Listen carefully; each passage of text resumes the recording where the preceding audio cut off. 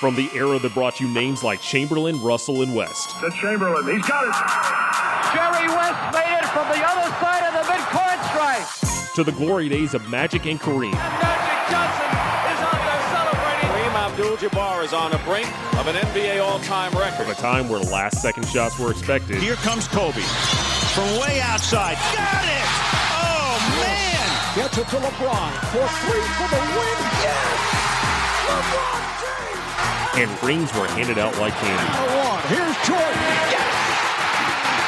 It is all over. The Chicago Bulls have won. It's Duncan Dynasty with your host, Garrett Bouguet, and it starts right now.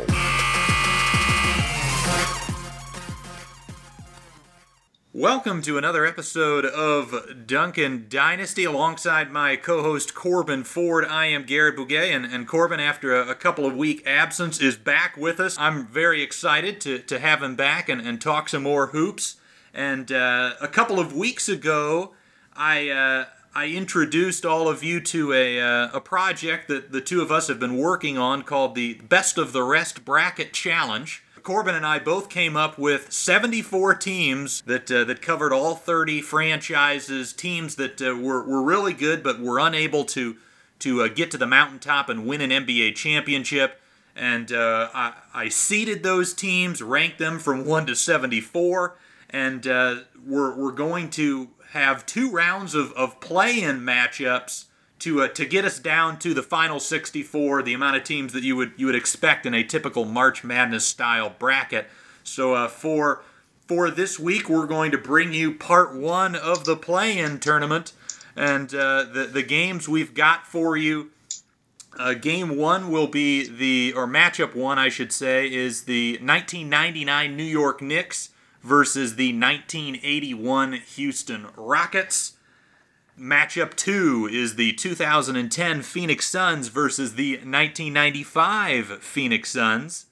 Matchup 3, the 2003 Charlotte Hornets versus the 2016 Charlotte Hornets.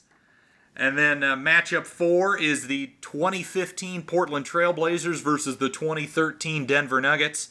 And the final matchup that we'll talk about in this episode is the 1991 Golden State Warriors versus the 2007 Golden State Warriors. So just to break down kind of how we're going to go about this, Corbin and I have both sort of selected a team in each matchup to be their lawyer, be their defense, and we're going to try to give as good of an argument as possible as to why we think our particular team would win this matchup. We'll break down, player by player and some of the play styles and differences in eras as well as we get to them. But Corbin, you excited for this process? Oh yeah, I'm ready to dig in some. Just give me an excuse to watch old basketball and talk about it, and I will, Garrett. You know this, so I'm just happy to debate this with you. This is the deep pods that I love doing. I guess I didn't get around to discussing. These are all going to be played essentially in a theoretical 7-game series, and based on the seedings that I did, I gave each team a score based on regular season wins, postseason wins, and point differential. So whichever team scored higher in that metric ended up getting home court advantage. So it's going to be a typical, as you would expect, 7-game series like we have today. And then for each team that gets their home game, they're also playing in their era with their rule set. Does that make sense, Corbin? Oh yeah, totally. I mean, you got pregame, the teams without 3-point line. Can't really talk about how Rick Barry would have adjusted well if it wasn't there for him if he had home court. And then same with other teams in the running, then space and pace there. I get it.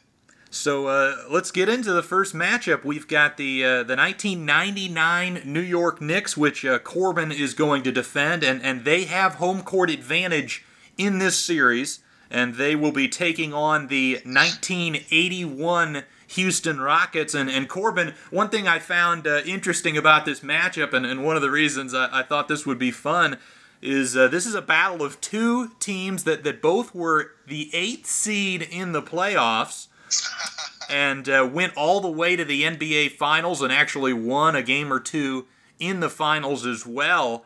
But of course, the Knicks, they took out the number 1 seed Miami Heat in that 99 postseason, and the Rockets took out the defending champion Lakers in round one. So what are some of the things that intrigue you about this matchup? I mean, for one, both weren't, let's just say, trendsetters in terms of pace. They both played among kind of like, getting the ball around a dominant big. The Knicks actually were coming off of that. They were a team in transition after being built around Ewing for the previous 13 years. And so now they're kind of doing more of an egalitarian style of offense. But I like the way that you have these tough teams that had multiple people chipping in around one like traditional center, and how they adjusted as underdogs really, but somehow winning the matchups and taking advantage of who they played, getting those wins to finally get to the playoffs, to the finals, where, yes, even overmatched, they were still able to at least do something out there, before being dispatched, but still being a team that was there. And both, I mean, the 81 Rockets were a lot better offensively than the Knicks were, and the Knicks defensively were a lot better in terms of rating, but they outperformed expectations, won a bunch of really tough series, and then just kind of bowed out. But I liked how both had, in my mind, with the 81 Knicks, you had a center who was still almost squarely in his prime in Moses Malone, who I'd forgotten won multiple MVPs, whereas the Knicks had a legend in Patrick Ewing. This was really his last season of really effective play before fading. Actually, I'd give the 99-2000 season consideration as well. But compared to that, you had a 25-year-old Moses Malone in his heyday. And I'm not going to go too much into the Rockets, I know we're about to get into it, but that matchup mentality of overachieving 8 seeds instantly had me just intrigued.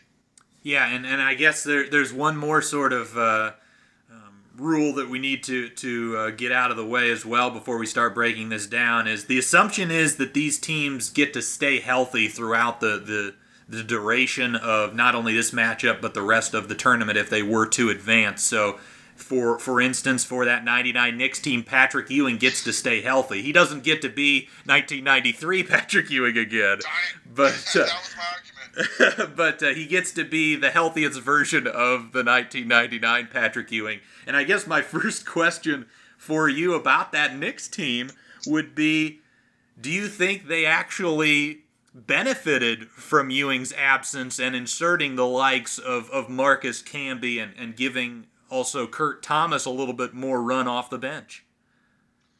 So I've been thinking about that question, and I know there's been talk.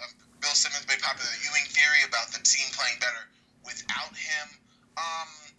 For me, it's weird because on the one hand, yes, they were a lot faster. Their defense was a lot more stingy. They were all over the place. I mean, they had through the first 20 games, opponents shot 38% from the field against them. However, offensively, Ewing was still a guy they went to. I mean, this was the Knicks team that had 4 players in double figures average for the season. Mind you, this was 50 games, but even throughout. And their leading scorer, despite missing 12, was Patrick Ewing.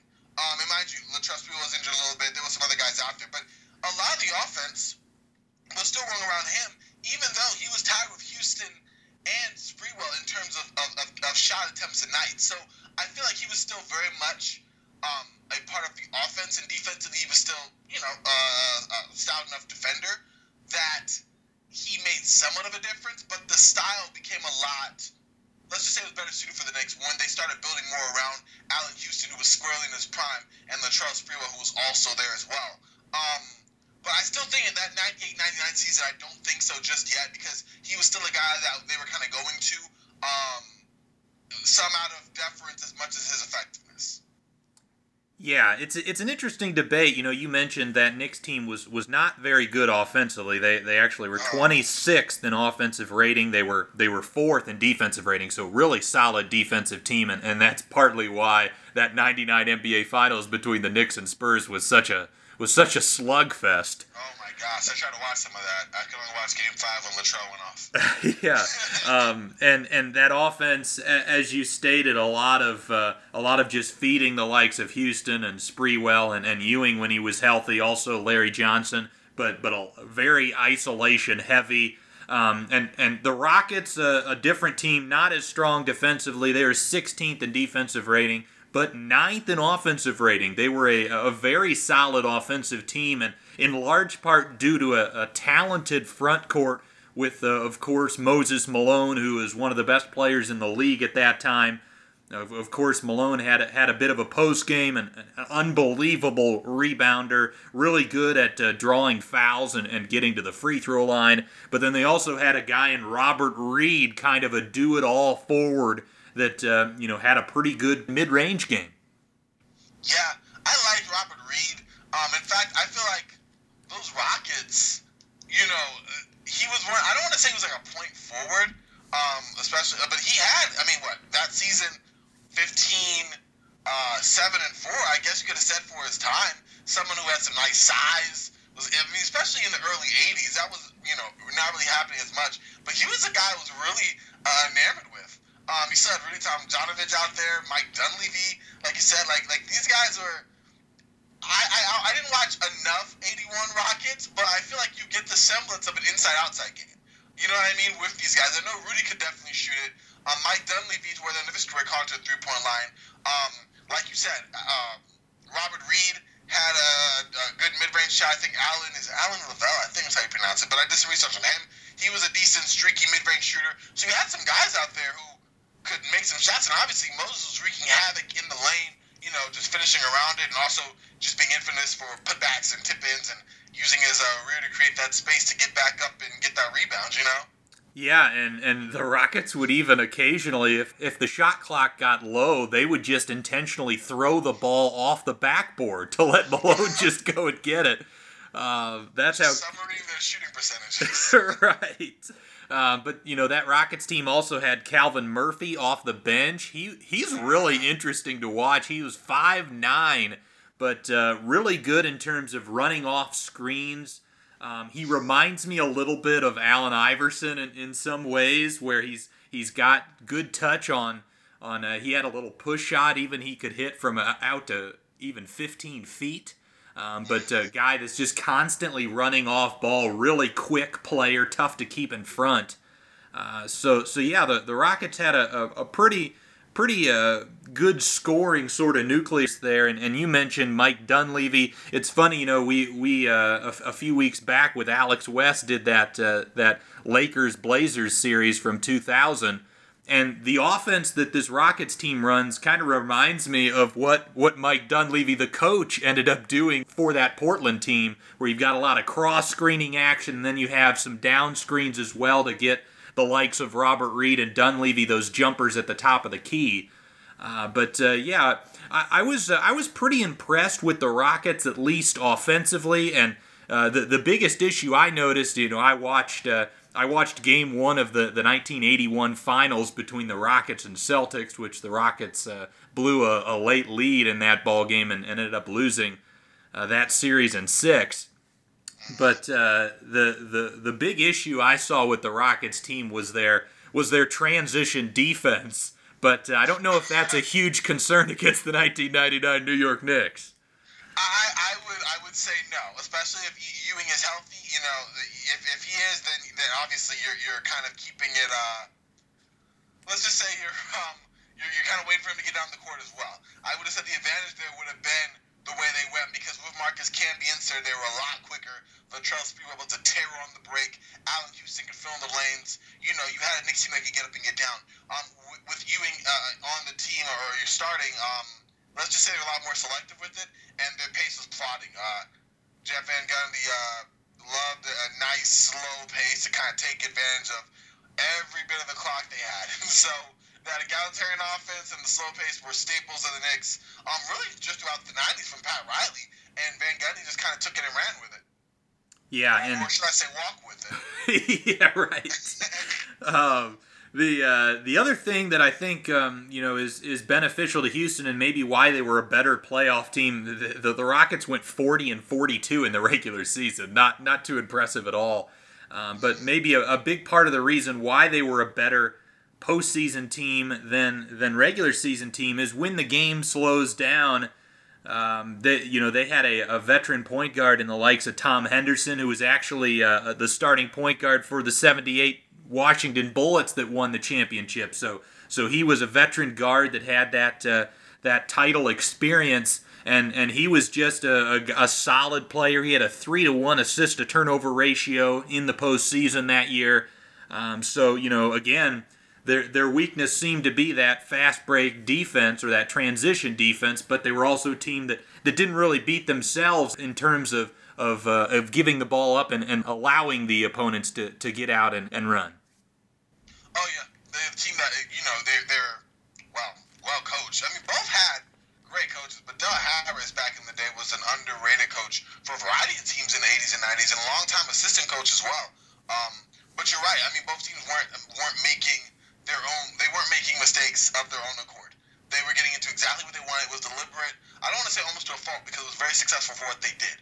But the Knicks had a lot more of a change midway because it's kind of weird. Although we're banking on the fact that none are injured, the 99 Knicks with that Ewing injury, a lot changed. So it's hard to kind of measure the two there. But if we're going from beforehand, especially so. I mean, they were in the bottom third of the league in terms of pace for the Knicks. And for the Rockets, you're right, that was their style. That was their deliberate pace, even with fast guys like Calvin Murphy, who's probably the only guy on the team who wanted to get him run. Yeah, the Knicks are an interesting sort of case study because, in '99, most teams, like the team they ended up losing to in the finals, played with multiple traditional big men. But the Knicks didn't. They played with Larry Johnson a lot at the 4. The interesting thing about Johnson is obviously he was incredibly strong, so he certainly could handle himself down there. But he doesn't provide sort of the floor spacing that you would hope to get out of going small. Yeah, he was a weird one because Larry Johnson had some decent 3-point shooting years. This wasn't really. I mean, he shot 35% on literally just under 2 a game. So it's not like that happened for him during the season. He did have a big one in the playoffs against the Pacers. That was pretty huge. And then in the playoffs, I mean, he shot. The percentages weren't great. He actually led the Knicks in 3-pointers, both attempted and made. He shot a pretty bad 29% from out there. But he got up 82 over 29 games, which is saying something, and made 24 of them. So he was kind of their stretch guy. Allen Houston didn't have a great 3-point shooting series, although he was probably their best 3-point shooter out there. Latrell Sprewell was very streaky, and he was not hitting the 3 during that series. I mean, during the season, he was pretty bad. During the playoffs, he shot a cold 16% on 425. Like, it was pretty rough for the Knicks. But Larry Johnson is weird because, like, the ideal version of him, he's a guy who's inside, he's a guy who's outside. A lot of his lift had already been messed up from injuries before with Charlotte, so you weren't getting the same player. He actually only played 2 more seasons before retiring because of those injuries. He was still only 29, but he was a guy who, mid-range shot was pretty good. He could kind of stretch it out, but like you said, it wasn't ideal. It wasn't like he was shooting, better parts of 30% from 3 for his NBA career. I mean, he topped out. He was a career 33% 3-point shooter, and mind you, his first or second year in New York, he shot 23%, and then 35 in '99 and around 33 for 2000, 2001. But you weren't getting that ideal spacing. Kurt Thomas wasn't doing it for you. Marcus Camby wasn't doing it. So going smaller didn't necessarily equate to stretching the floor out. It just meant going smaller and hopefully being faster for the Knicks. Because looking up and down the roster, you only had a few reputable 3-point shooters that could consistently make shots. And honestly, again, I mentioned Allen Houston being their leading one, just under 3 attempts per game for 40%. And then Latrell Sprewell right behind him, just over 2 attempts, and he shot a horrible 27%. So, you weren't getting too much from those guys. But Larry Johnson was kind of the best that it was, which is saying something, being that he wasn't, let's just say, the prototypical stretch 4. Yeah, and it seems to me like the Knicks really rely a lot on the mid-range game. Sprewell, that was kind of his bread and butter. You mentioned already that was Larry Johnson's as well, and given that Houston didn't shoot threes particularly well, at least in that postseason, that was kind of where he liked to live also. Patrick Ewing as well was kind of a mid-range guy. Kurt Thomas was able to step out and knock down a mid-range jumper. So the next question I guess I have for you is who if Ewing's healthy, is it Chris Dudley that sort of comes out of the rotation? Because I noticed watching a little bit of that Spurs-Knicks series that the Spurs were just completely disrespecting Chris Dudley, putting like guards on him, and really not thinking of him as much of a threat. Yeah, everyone was disrespecting Chris Dudley back in the day. There was that Shaq dunk. You had the Spurs. I wouldn't be surprised if their own Knicks team. Chris Dudley would definitely be out. I mean, horrific. He was another body, another big guy, in an era that still stood for something. A historically horrible free throw shooter at 33, not really athletic in terms of bringing any vertical spacing on the floor there at all. I mean, he was just a guy that soaked up some minutes, banged around for 2 points and 4 rebounds a game. He would easily be out. And you're right, you would see Ewing get those minutes, Marcus Camby off the bench, Kurt Thomas getting a lot more. It shrinked a little bit there, but between Camby, Ewing, Johnson, and Thomas, you have a nice big rotation that is more talented and without reason of bringing in Chris Dudley. He would be where he should, waving the towel for the Knicks then. Yeah. So looking at some of the matchups in this series, what players do you think for the Knicks could go off? What sort of advantages do you see going kind of player by player here? Honestly, for the Knicks, I feel like at best Ewing and Moses Malone would cancel each other out, and I'm being very, very, very optimistic when I say this, because although we're getting healthy versions of them, I'm still stuck with 36-year-old Patrick, and you have a 25-year-old Moses Malone. And after watching just a little bit of that 81 Rockets, I don't need to really compare the two, just kind of knowing how that would go. But I do think having Allen Houston and Latrell Sprewell on the wings is more than a match for some of the Rockets and their roster as well, simply because I just don't think they have the length and athleticism required to defend those guys consistently. You have a Robert Reed, who was, from all accounts, a pretty good defensive stopper, but up and down to that, I'm seeing guys who are either undersized or appear too small to consistently match up. You had I don't remember much of John Stroud. I've seen enough of Rudy Tomjanovich to know that he would be ran circles around by Houston and Sprewell on the break. And I feel like the Knicks would at least selectively go to that a little more to take advantage of the speed factor they have there. Point guard play is kind of a wash. I mean, not really. Calvin Murphy, just on principle, I guess, would be better than Charlie Ward, although Chris Childs was pretty solid. The Knicks' backcourt was pretty much always a weakness outside of Houston and Sprewell. Well, they were really more the forwards throughout the late 90s, early 2000s. After Derek Harper, there wasn't really a whole lot of note for them.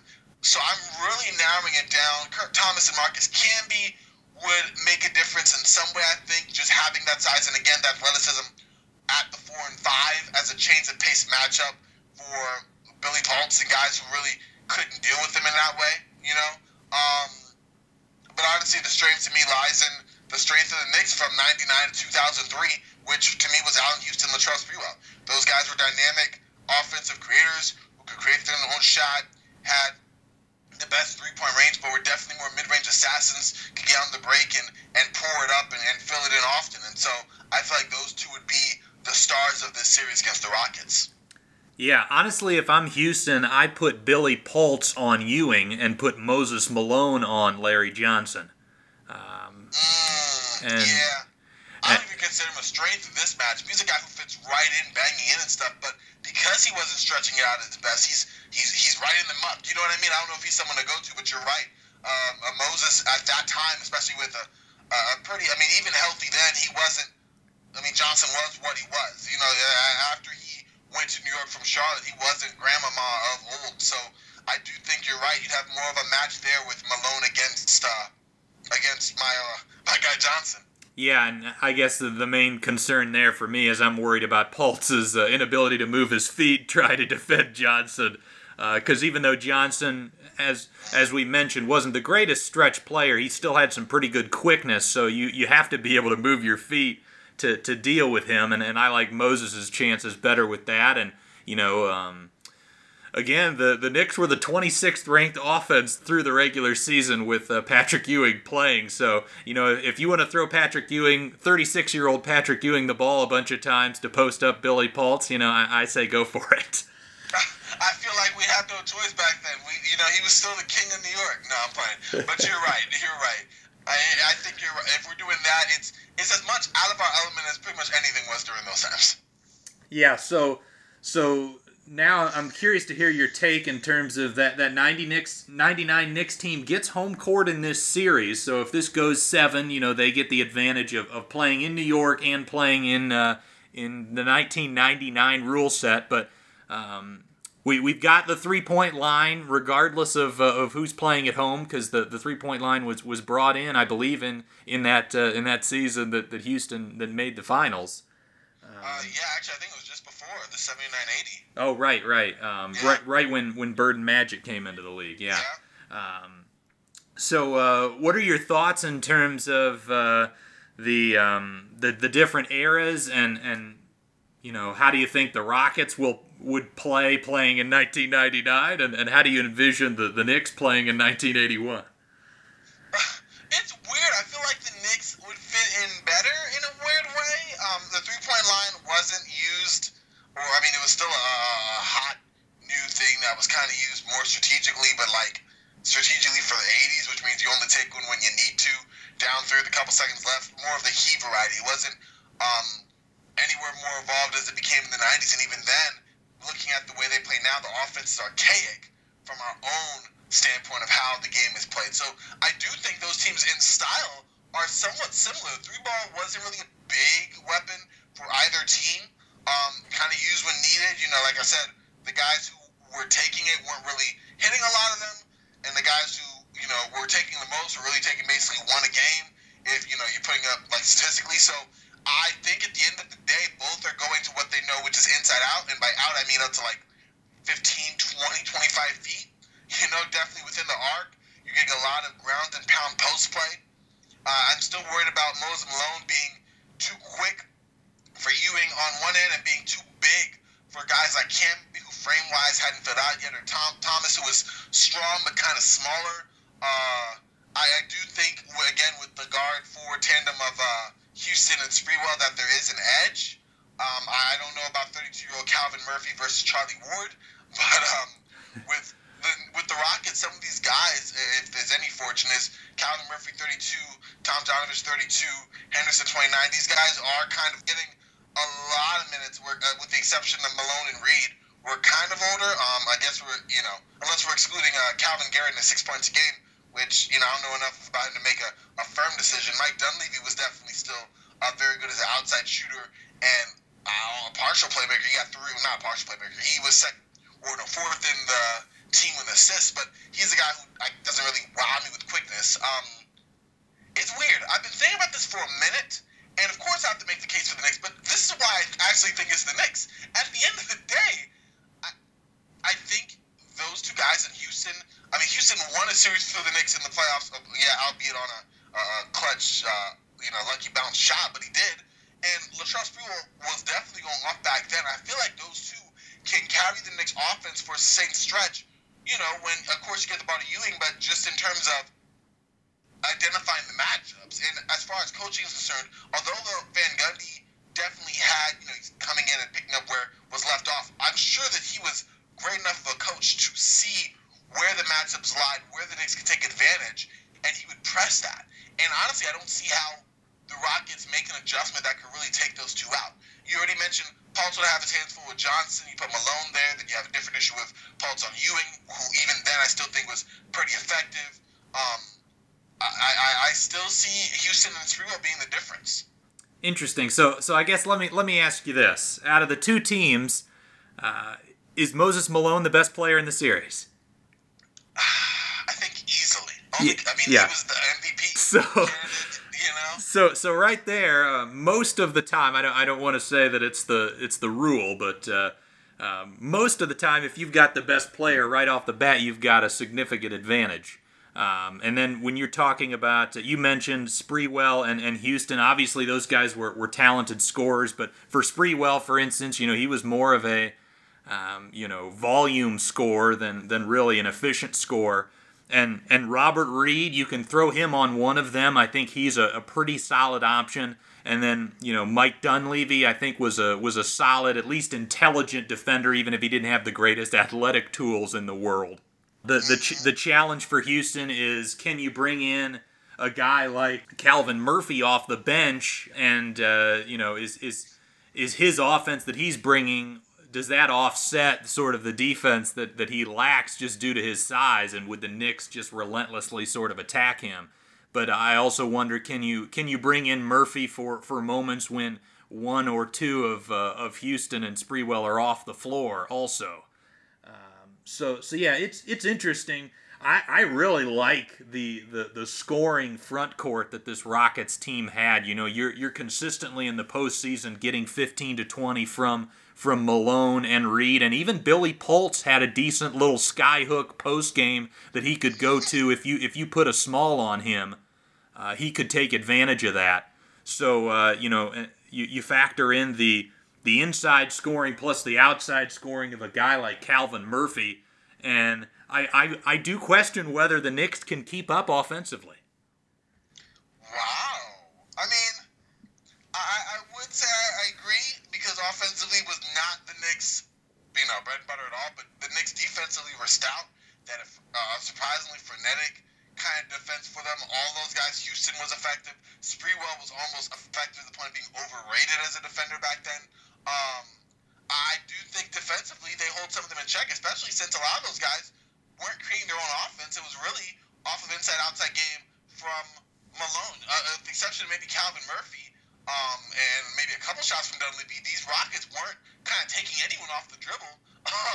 They weren't doing it in that way. And I think the way the Knicks defense was, not only carrying on from what they were before, but just picking up right where they left off of Gundy, or Van Gundy, I don't know. I mean, fourth best defense, they were fourth in defensive rating. They held opponents to a pretty tight 85 points a night. I mean, this is back then, the slowdown era. They were barely outscoring that, but I don't know. I think the Knicks defense, with that length and athleticism, is probably a little bit more than the Rockets have to handle on at least one. I think they give a major way to Malone and the front court just wreaking havoc. But outside of maybe Robert Reed and maybe 32-year-old Calvin Murphy, who I would imagine, he only played a couple more seasons after that, had lost a little bit of a step. I don't think the Knicks are really worried about any of the backcourt or forwards of the Rockets kind of penetrating at will, so to speak. Yeah, I guess this is where I kind of, watching just the two teams' style of play, I referenced that the 81 Rockets kind of play similarly to the 2000 Blazers, where it's a lot of cross-screening action, down-screening. They ran a system to get their shots. They ran those down screens to get Reed or Dunleavy the ball at the free throw line with a potential open 15-footer, or the ability to move it from there, or to post up Malone. And then when Calvin Murphy's coming into the game, they're setting off-ball screens for him to run around and catch the ball. So it is very much like an offensive system where the passing and the movement and the screen setting kind of gets guys open, and they had guys that could knock down shots. And then also, they're a pretty solid offensive rebounding team as well, with one of the greatest rebounders ever in Moses. Whereas you watch that Knicks team, and it is a lot of isolations. They run some cross-screen actions as well, but a lot of just, posting up the likes of Sprewell, Houston, Ewing, and just letting them go one-on-one. I do question whether the Knicks can score enough against this Houston team, because, again, I don't want to compare this Houston defense to the Spurs. They're nowhere close, but they did have that same size where you're playing two traditional bigs, so you're somewhat taking away the basket in the half court. And also Robert Reed at the three, just really good size there. Yeah, I can agree to an extent on that. Like you said, the Knicks offense, and as much as I was pumping up Houston and Sprewell, it's not like they weren't on this team, and this team offensively was not great. So, of course, like you said, a lot of shots, a lot of inefficiency. Their style was different. For certain, but I feel like, especially for that time, you had the Knicks come up against teams that they had to chase shooters around. Just with Miami, you had Marley, Maxburn, Vashawn Leonard. Indiana, I think one of the best guys manipulating and using his screens, Reggie Miller. The Knicks were able to take him out. If they were to do that with that, I mean, I'm looking at Dunleavy and maybe 2 or 3 other guys I'm kind of worried about that I think, regardless of the system being as intricate as it was to maybe spring players open, it's not like the Knicks style of defense wasn't used to having to chase shooters around screens and down screens and movement to create open shots when a lot of the teams they played, with the exception of maybe Atlanta, relied on that to generate offense. In Miami, probably even a little bit closer because they had a big in Mourning who they kind of went to as well. So I don't think it'd be something that would, let's say, throw the Knicks in for a loop as far as their defense not being able to translate. I do think their defense will translate very well to that of the 80s, at least in terms to this Rockets team, just in terms of the competition they played that had similar styles. However, I'm trying to argue relentlessly about that offense. I don't know if I can make enough of the case with the numbers being what they were, aside from the fact that I think the Knicks' athleticism might give them a little more of an edge on the Rockets, at least offensively. But at the end of the day, I mean, between their style, a lot of offense, a lot of ISO, a lot of plotting, they kind of were where they were. So maybe there's more of a ceiling against this Rockets team in terms of maybe not being able to deal with a matchup of Houston or Spurs, or at least only being able to take one of them out while giving a great advantage to the other. But yeah, that's tough to argue. Darn these Knicks offensively. Sheesh. There's only so much of an argument I can make, and mine is a lot of saying, listen, I know they weren't super great on the offensive end, but they would have been better against the defense with the Rockets I'm not super sold on. I guess that's kind of where I draw the line in terms of my argument there. Yeah, I guess my rebuttal to that is volume scorers are typically volume scorers, regardless of the quality of the defense. And to me, it's a lot of that with that New York Knicks offense. Yeah, maybe they'll be slightly more efficient, but I don't know how much. The other thing that's interesting, talking about the teams that they beat, that 81 Rockets team beat the defending champion Los Angeles Lakers with Kareem and Magic, and then lost to Larry Bird and the Boston Celtics, but played a very competitive series. They lost that in 6, and lost that game 1, which they had, I think, a 5-point lead with just a few minutes to play. Whereas, the Knicks beating a 99 Heat team that certainly wasn't as accomplished as those Showtime Lakers, and then really, were able to take one game off of the Spurs, but it never really felt like they had much of a chance.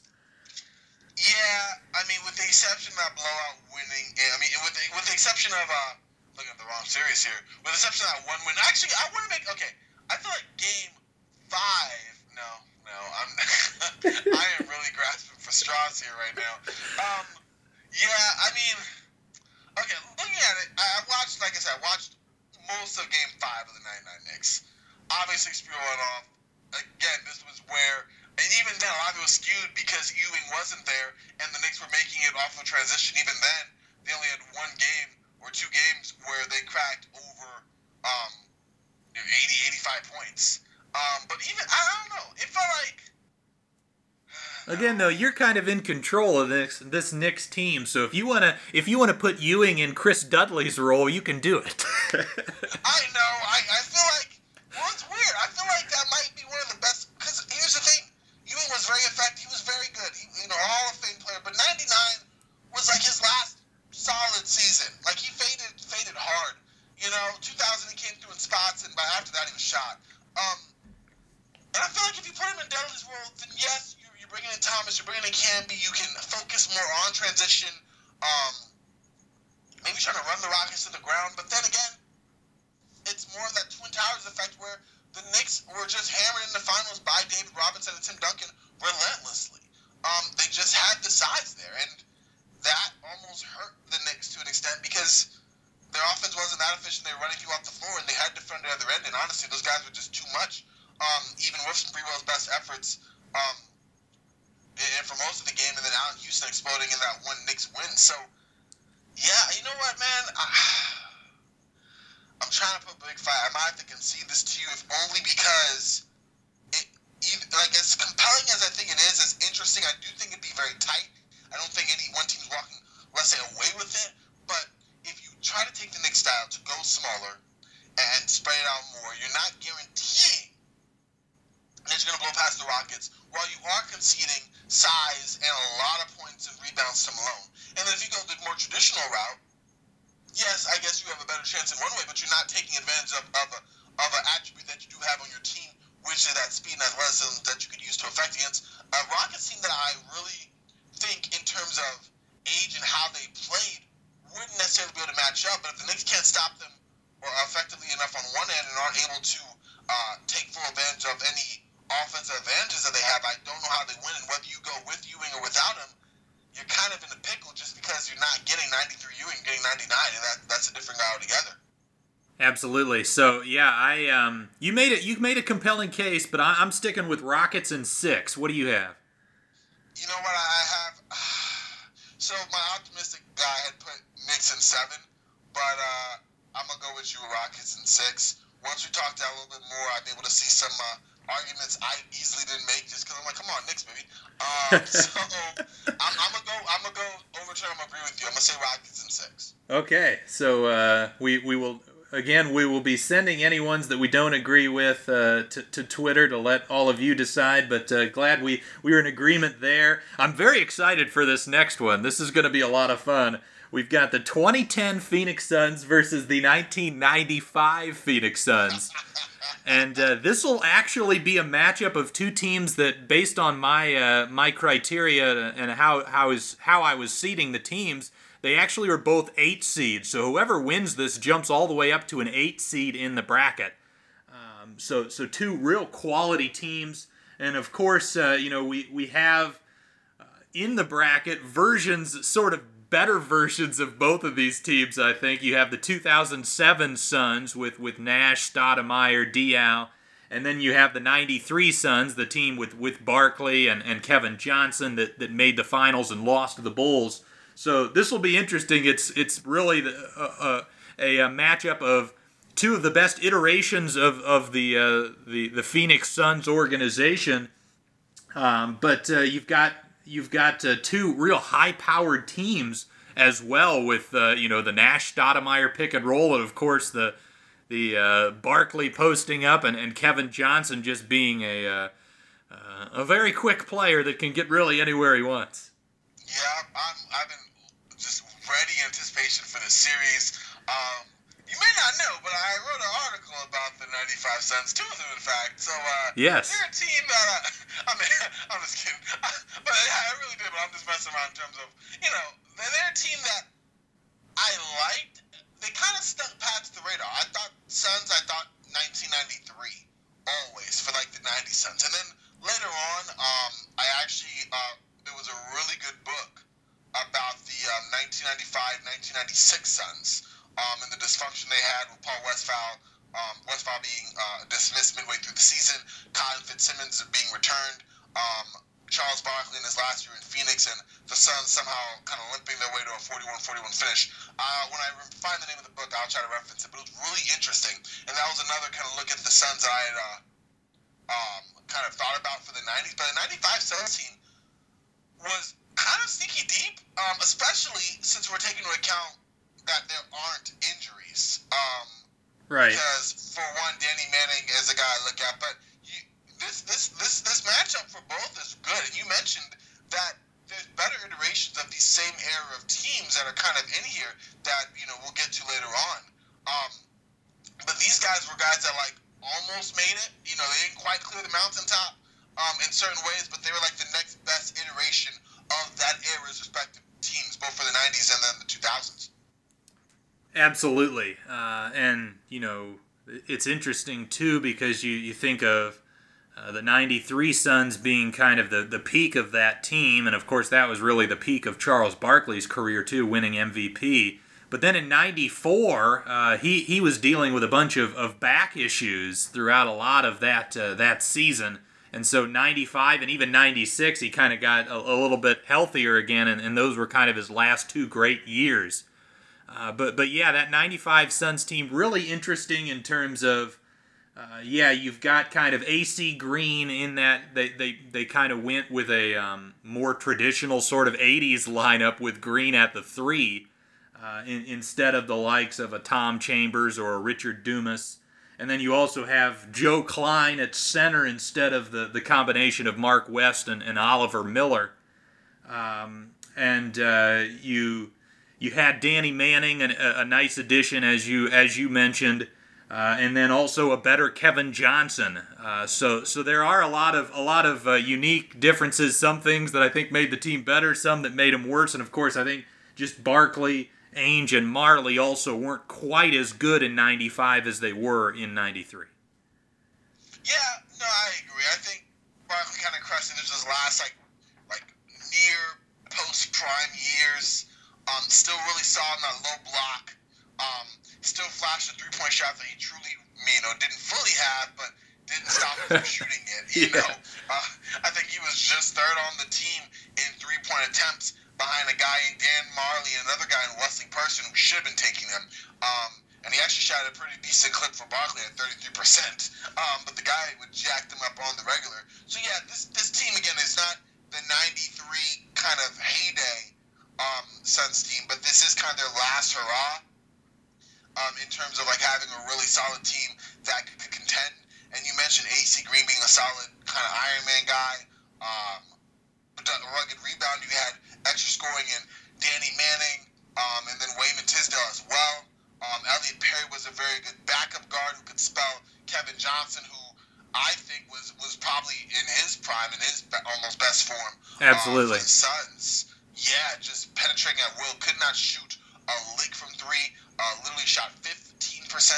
Yeah, on 4 of 26 from out there. That was not his game. But mid-range and in, water bug quick, great finisher. Couldn't really stop him. Great free throw shooter. Danny Ainge was in his last season of his career. Even at 35, was another solid 3-point shooter. Good guy who studied the bench. Averaged 7 points and just under 3 assists. Still a very good guard, even though defensively he was kind of cooked at this point already. Even though he's pretty solid throughout his career. Joe Klein was a banger, another body, but he actually had a pretty decent mid-range shot as well, and could spell some minutes there. And the Dan Marley, he was. This is pretty much where he was going to be. 29. He would give a couple more good years like this, up through I'd say 98, 99 Miami, and then it was pretty much the end for him. But at this point, he kind of was what he was, a guy who had good size, good frame, decent defender. 15, 4, and 4. You're not going to complain about that. And shooting a pretty good percentage from 3, 36% for the time on 6 attempts a night. Not bad. So I think he was still, it's not 89, 90 Dan Marley, but he was still a very solid player. Shot a decent 36% from 3 on 6 attempts a night, almost 7. At age 29, he still had a couple more effective role player years left. And I think Dan Marley's kind of almost symbolic of this whole Suns team. Yes, each player up and down this roster probably had better days, with the exception of maybe Wesley Person. But they were still very good in their roles, and they were still a solid, competent team. And I think that's what kind of makes the gist of this team. And they had just enough veteran experience up and down the roster that they were still tough to beat. And yeah, they may not have been their in-prime selves, but they were a dang hard out. Absolutely. That Suns team won 59 games, had a positive 4.1 point differential, went 6-4 in the postseason before falling in 7 to the eventual champion Houston Rockets, despite KJ dropping 46 in that Game 7. Oh my gosh. The 2010 Suns, they won 54 regular season games, but actually had a better point differential than the 95 Suns. The 2010 Suns had a positive 5.1 point differential, in large part due to having the number 1 ranked offense in the NBA. Both these teams with great offenses. But I would argue the 2010 Suns were even better on the offensive end with Steve Nash and Amari Stoudemire with that classic pick and roll. And, didn't have probably as good of spacing as maybe the, at least in the starting lineup, because they're starting Robin Lopez and also Grant Hill, who wasn't much of a three-point shooter. But off the bench, they had a ton of shooting. They brought the likes of Goran Dragic, Jared Dudley, and Channing Frye, who all were prolific three-point specialists. And yeah, Jason Richardson, a solid wing scorer as well. Probably the best wing scorer that Suns team had since they had Joe Johnson back in the mid-2000s. Yeah, he was probably the best they had since Wesley Person back here. No, I'm playing. But yeah, no, they had a really solid squad. You're right. Between Jason Richardson having a really standout year, the bread and butter being Nash and Stoudemire, I was kind of worried about that matchup. As we're talking, I'm still worried about that matchup between Stoudemire and, just hit the athleticism and bulk over Klein or Lord help us all at Barkley on the defensive end. But yeah, they were solid. And you're right, the shooting on the starting lineup was kind of weak. But coming off the bench, a lot of guys who could space the floor, and that was effective for them. This Suns team, though, I mean, you had guys who would take them. I mean, AC Green wasn't the best three-point shooter, but he would start taking. Elliot Perry was a low-volume guy, but he would take them. Dan Marley obviously led the way. Wesley Person, another sniper. Charles Barkley would at least stretch the floor. I'm going to stop right there. And then Danny Ainge was still very effective in just under 20 minutes a night. Playing 74 games, he was definitely getting a lot of run as well. And if we're going by them all being healthy, I think to make up for, the Suns had a lot more of their three-point shooting, and probably the best three-point shooting between the two teams coming from their bench for sure. And the Suns, I think, had a little more sprinkled up and down.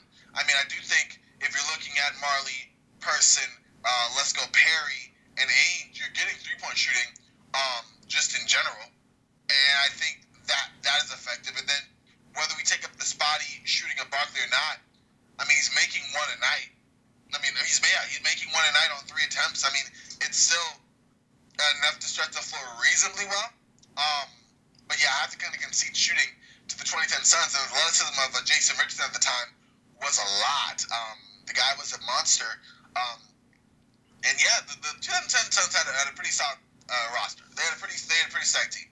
I'm not trying to make a case for you, but defensively, the Suns, I mean, they were 19th in defensive rating back then, and that was giving them 106 points a night. You're talking the 90. You got to specify which Suns team you're talking about. I'm sorry. I'm talking about my 95 Suns team. I forget we're both in the same teams now. So the 95 Suns were just bleeding points on the defensive end. That was not their calling card. But offensively, second in points per game, second in pace, third in offensive rating for that time. I see a lot of weapons up and down. I think in Danny Manning, you had a skilled cerebral big man who was second on the team in scoring, 17 points a night, 6 rebounds, 3 assists, and he's healthy. Didn't tear his ACL for the second time in his career that year. And so he's another guy who, in tandem with Barkley, is great front court scoring, and then you have solid rebounders and skilled passes as well. Barkley had some decent passing vision, could always rack up assists and knew where and when to pass out the double team. And then between Marley and Kevin Johnson, I mean, I take the advantage of Johnson, especially against Steve Nash's defense. And if you want to switch up matchups here and there, Grant Hill was still effective, but Dan Marley, while shooting very well, could definitely still get to the cup. And there's an argument to be made there. AC Green, another solid rebounder, toughness, mid-range shooter. I'd say a lot more than three-point shooting, but he could stretch out there. And off the bench, Wayman Tisdale, another guy who could score inside, stretch it moderately for a big in the 90s. Had a decent mid-range jumper. And then Elliot Perry, aside from the knee-high socks, another guy who distributed the ball well and was kind of water butt quick and a decent shooter for his own right. So there's some weapons on this Suns end, on the 95 Suns end, that I think would make enough of a challenge defensively for the Suns of the 2010, even though I am conceding that defensively, if those Suns weren't stopping teams in 95, they aren't trying to stop the 2010 Suns either. That pick and roll for Nash and Stoudemire is probably there all night. Yeah, I mean, again, these teams are very similar. As you mentioned, that 95 Suns team, second or third in offensive rating out of 27 teams at the time, and 19th in defensive rating. And then again, the 2010 Suns, first out of 30 teams in offensive rating and 23rd out of 30 in defensive rating. So neither of these teams were getting stops, but they were both getting buckets. So this is definitely going to be a 120, 118 sort of finals in a lot of these games in this matchup. And yes, I'm very concerned as to where the hell I'm going to put Steve Nash. As you mentioned, Not going to be able to guard Kevin Johnson in the slightest. Because the Suns went with those bigger lineups with AC Green starting at the 3, and then you've got Dan Marley. You can't really put him on those guys either, because both those guys can post up as well. The one thing I will say about the 2010 Suns, in 2010 they can play some zone, and they did that a lot. Watching that 2010 Western Conference Finals, the Suns went to a lot of zone defense. So that's something, especially in the home games, that 2010 Suns team will go to. But the 95 Suns team has home court in this series, so in a Game 7, I can't rely on that zone. Yeah, that's true. That's true. I knew a little bit of that just watching a few of the games, but I hadn't taken a full account of that, and that might be enough. I think it will make things interesting. Again, I press the advantages. The zone covered a lot of sins, especially for a Suns team that relied on some pretty poor defenders, both for their position in general. Stoudemire was a body, was a big guy, had some athleticism, but didn't really use it, let's just say, to the best of his abilities in the defensive end. And Nash, with a combination of age, just not being the quickest of foot in general, and also just defensively being more of a better help defender, or someone who was more willing to help than someone who was able to stick on his man one-on-one. I'm just going at that relentlessly. If you're switching on that, I'm still going at that relentlessly. We're trying to at least play him off the floor, or at least put him in advance where we get to know that there's a place to eat all night long on that end. Zone or no zone, the zone might be a little bit of an issue in some way, especially with the lack of shooting from our point guard just in general. But I think his penetration and the ways the Suns are able to free up guys to kind of get open and go downhill, the 95 Suns, I think that's something that's still, while being maybe a little bit more of a challenge, isn't something that's taking the 95 Suns entirely out. Especially when you had guys like Barkley who would take the ball and bring it up off the break and could do it moderately well. As someone who was just like a runaway locomotive, just kind of going to the rim. Yeah, the matchups are fascinating. Obviously the power forward matchup. I don't trust, as you mentioned, Stoudemire, a strong, athletic guy, but never really was a committed defender. I don't trust him dealing with Barkley. I'm hoping that Barkley will settle for taking 10 threes a night. That's what I'm praying for. I don't trust Stoudemire dealing with Barkley's size and strength and skill. And then on the other end, I love the matchup of just attacking Barkley, because Barkley wasn't the quickest defensive player, and Stoudemire one of the quickest bigs in the history of the sport. Just Stoudemire facing Chuck up is going to be a problem, I imagine, for that 95 Suns team. The other thing with that 2010 Suns running that pick and roll, how is the 95 Suns going to defend that action? Are you going to switch it? If you're going to switch it, Steve Nash is going to isolate against Barkley all day long.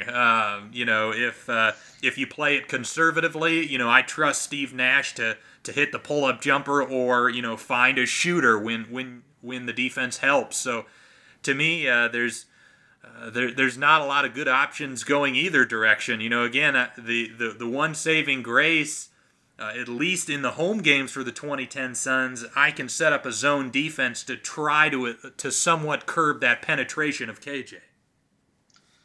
Yeah, defensively, the same way you feel about Stoudemire, I feel to a great extent for Barkley. That definitely was an issue for him. I would love to see, conversely, a KJ Barkley kind of go-to pick and roll and see what's done there, because you're putting the Suns' worst defenders in an action over and over. That zone may negate some of the penetration of Kevin Johnson for sure, but then I think you're playing more into the Suns' kind of traditional kick it in, wait for the double, kick it back out, because AC Green was still effective down the post as someone who was getting it kicked into. Joe Klein was someone who had a pretty decent hook. Barkley was at his best down there in general, and if you put in the zone, and I think he's going to position himself on the block, draw the double team, and kick out to a Wesley Person or to Dan Marley, who would have more of an open look against defenders who have to dig in deep to defend the Barkley or the other big, whether it's a Green or a Klein for the Suns. And I think that might be something that could, at best, soften the zone up a little bit. At best, force the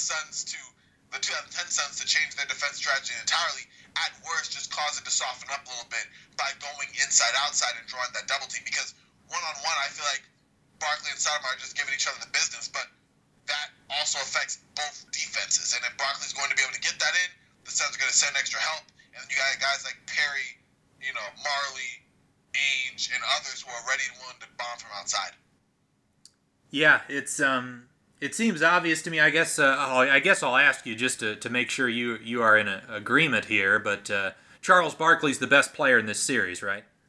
Oh yes, I still think he is. I was thinking close between him and Stoudemire because 2010 Stoudemire was great, but a lot of that also was, in my opinion, due to the mastery of Nash and the two working in tandem.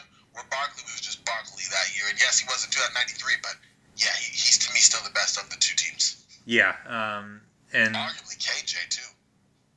Interesting. I guess I'm a little higher on Nash as well. I think he's at least in the conversation. But yeah, I would. For sure. I would go Barkley as well. And the other question, and you mentioned this in your article, and one of the reasons why you like the '95 Suns team is the bench. But I really like my bench on this 2010 Suns. Alvin Gentry would go with 5-man bench units with the likes of Goran Dragic, Leandro Barbosa. You've got Jared Dudley, Channing Frye, and Lou Amundsen, who is a good offensive rebounder. Even those 5-man bench units won them a couple of playoff games that postseason. Yeah, I thought about that. I'm really sold on my 95 Suns bench, especially when healthy, that I think they're still a match. But that 2010 Suns bench is not to be overlooked. They were very effective, and you're right. They had a couple series, a couple games where they took over. In the Spurs series, that playoff year, they definitely made a big impact. And you're right, you had a nice mix of shooters, energy guys, lightning quick guards that made a pretty good nucleus to kind of supplement the Suns starting five. So I could see one making the case for that 2010 Suns bench. I'm not, because again, you had a bunch of guys who were, I hate to use the term or overuse the term, but they were problems, Yeah. I'm looking, Wayman Tisdale, defensively, not that great, but offensively, another guy who could fill it up. Danny Manning was so solid. So solid. Helped the Suns tremendously, even in spite of his injuries. So with him being healthy, I'm definitely giving him a lot of love there. Elliot Perry, I would take Goran Dragic over him in a second, although Elliot was pretty good. And Danny Ainge, at that time, like I said, his last season, so it wasn't as effective. But he was still a guy who made his presence felt on the floor. So maybe I'm giving more to the backcourt of that Suns bench 2010, but I definitely like the offense, at least that's provided from this 95 Suns team. And if I'm looking at a Wayman Tisdale or Danny Manning against Channing Frye or Lou Amundsen, I don't really think it's much of a contest for the 95 Suns. Yeah, that's a fair point. Both these teams, again, speaking to the similarities, both great offensively, both bad defensively, both pretty deep. So yes, a lot of similarities. I'm curious to get your thoughts on the center matchup, the starting center matchup with Robin Lopez versus Joe Klein. This is not the Robin Lopez that was a really good center for the 15 Blazers, which we'll get to in an upcoming matchup. But still a solid energy guy, but certainly very young and inexperienced. But also Joe Klein was kind of just this journeyman center for much of his career. So who do you like, or do you think that's kind of a toss-up? I want to make more of a case for the 95 Suns Joe Klein, but I'm going to say it's kind of a toss-up. Klein had a great screener. Like I said, mid-range shot up to the foul line, open up some space, especially for the 90s back then. But other than that, really just a banger. A guy who, knew his role and kind of stuck to it. And Robin Lopez, for his time, like you said, really more of an energy big, not the really solid center that he would become. First of all now, but definitely back then, really like we're going to mention with the 2015 Blazers. So I feel like each one has kind of a strength. Robin Lopez energy and activeness around the basket, Klein's ability to know where to be, and decent mid-range shot. But honestly, I think you can kind of toss them in a hat and pick one up at random. I don't think either's making that much of an impact for either team in this matchup. Yeah, and then the other interesting thing is, I think both teams are capable of going small and, further accentuating their strengths while also accentuating their deficiencies. I think with the 2010 Suns, you can do some lineups with Stoudemire at the 5 and Fry at the 4 and have this hypercharged offense with a lack of rim protection. And then with the 95 Suns, you can kind of do the same thing with the likes of, you could put Charles at the 5 and AC Green at the 4. Or heck, if they want to go crazy, they could even put Marley at the 4 if they wanted. So both teams have that versatility to, if they're not into that, mediocre center duel, they can kind of just get rid of it. Battle of the Titans, indeed. No, I'm kidding. But you're right. Both teams with the ability to be flexible, go small, could make devastating matchups for each other. Yeah. So I guess the way I look at this is the big question mark is how much do you benefit the 2010 Suns for the fact that they're playing in an era where they are shooting more threes, they are taking advantage more of the analytics style of basketball versus again, I think home court is going to be so crucial in this, and again, the 95 Suns have home court advantage because of the rule sets. In 95, you can't play zone, you can't double team in as complicated of ways, so that just makes it harder for the 2010 Suns to deal with the likes of a Charles Barkley on the blocks. But then when you get into the 2010 Suns getting a game at home, you've got the ability then to play zone, to take away KJ a little bit from the proceedings. So really, to me, it a lot comes down to, what team is at home, and then also how you envision the teams playing with the different rule sets. There's also hand checking to consider. Kevin Johnson is really difficult to deal with even with hand checking, let alone without it. So there's a lot of interesting sort of things to parse through here. No, that is true, and how each team would adjust is something interesting. As far as the three-point shooting, I think we're going back to that time. The Suns the three-point line being I don't want to say the great equalizer, but obviously being a weapon back then. But the Suns using probably above average, I'd say, alongside the Rockets for 90s teams back then that really use that three-point shot, and the Suns obviously making it a regular part of their diet offensively is interesting. But you're right. You have hand checking that was barely stopping KJ back then from getting to the lane, and that's something that, again, would just in general, would be an issue. Without being an issue, it would just be a hard time stopping from getting there at will. At the same time, you mentioned the zone defense, the Suns' total lack of defensibility, and the fact that as great as KJ was, if you were to go under on pegs and really kind of dare him to shoot, aside from anything outside of 20 feet was suspect for him, Yeah, and then you've also got to consider, I just thought of this, starting in the 94-95 season, the NBA shortened the three-point line. So those percentages that the 95 Suns, made were based on a 22-foot top-of-the-key three. And that's saying a lot, man. I'm sorry. And so the 2010 Suns can go into Phoenix and get a shorter three-point line as well, and they're already a prolific three-point shooting team. So that also that changes things a little bit as well. Wow, that's true. I can't even say I really considered that at the time, and you're right. Like, these Suns are shooting that percentage with the three-point line. That means KJ was over three-point shooter when it was moved in. I think he got modestly effective later in his career. I'm checking that right now just to be sure, but that doesn't do anything for this matchup right now. And you're right. If these are the percentages from right there, then all of a sudden, again, we're looking at Marley and Ainge as our best volume three-point shooters, and that's not saying a heck of a lot. Yeah, that's pretty rough, and you're right. I mean, all of a sudden, now guys who weren't great three-point shooters for their time become great shooters. I'm looking at guys like Grant Hill, maybe even Earl Clark. I mean, he didn't get a lot of minutes, but someone like that. Channing Frye is a lot more devastating.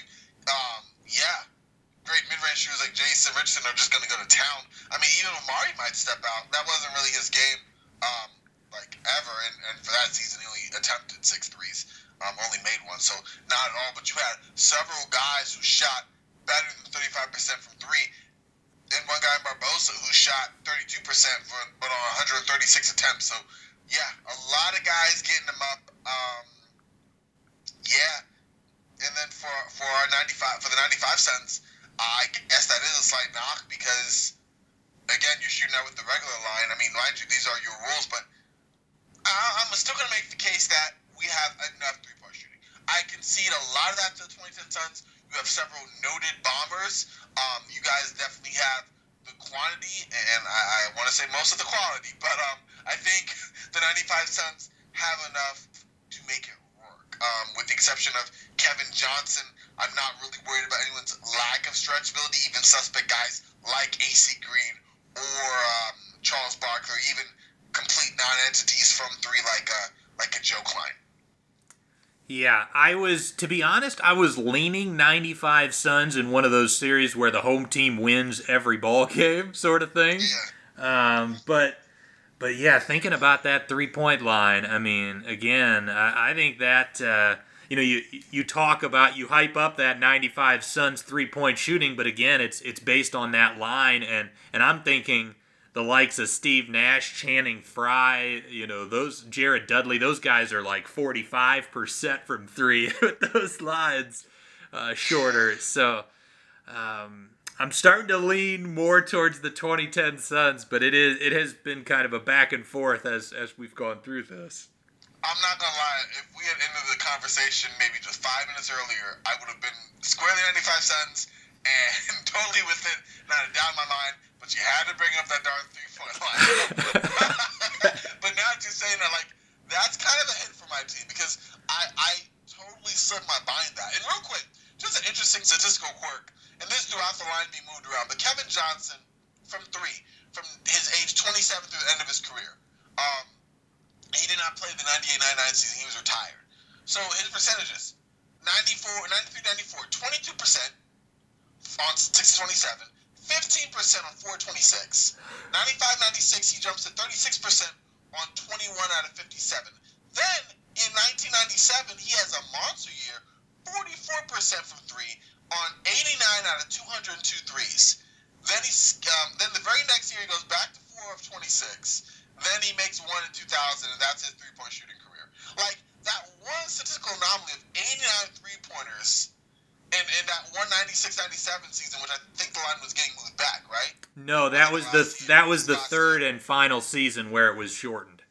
Okay, that makes sense. He becomes just a bomber from out there, and also one of his healthier seasons to date, and then just drops right back to normal, just horrible from out there. I just wanted to point that out. I thought it was an interesting quirk. But aside from that, yeah, I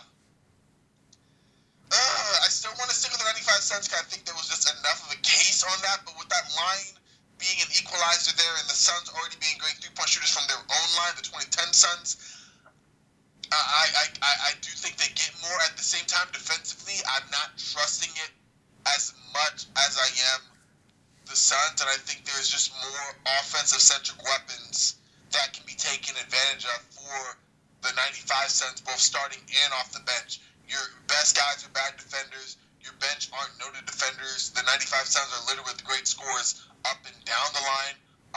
And I think that it'd be a just barnstormer of a game. Game 120 every night. But I would take the 95 Suns in 7.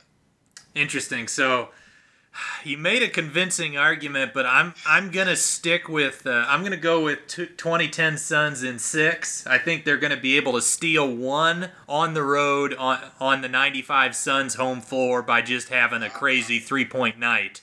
And I think at home for the 2010 Suns, they can play that zone defense and be a little bit more effective. So I think that.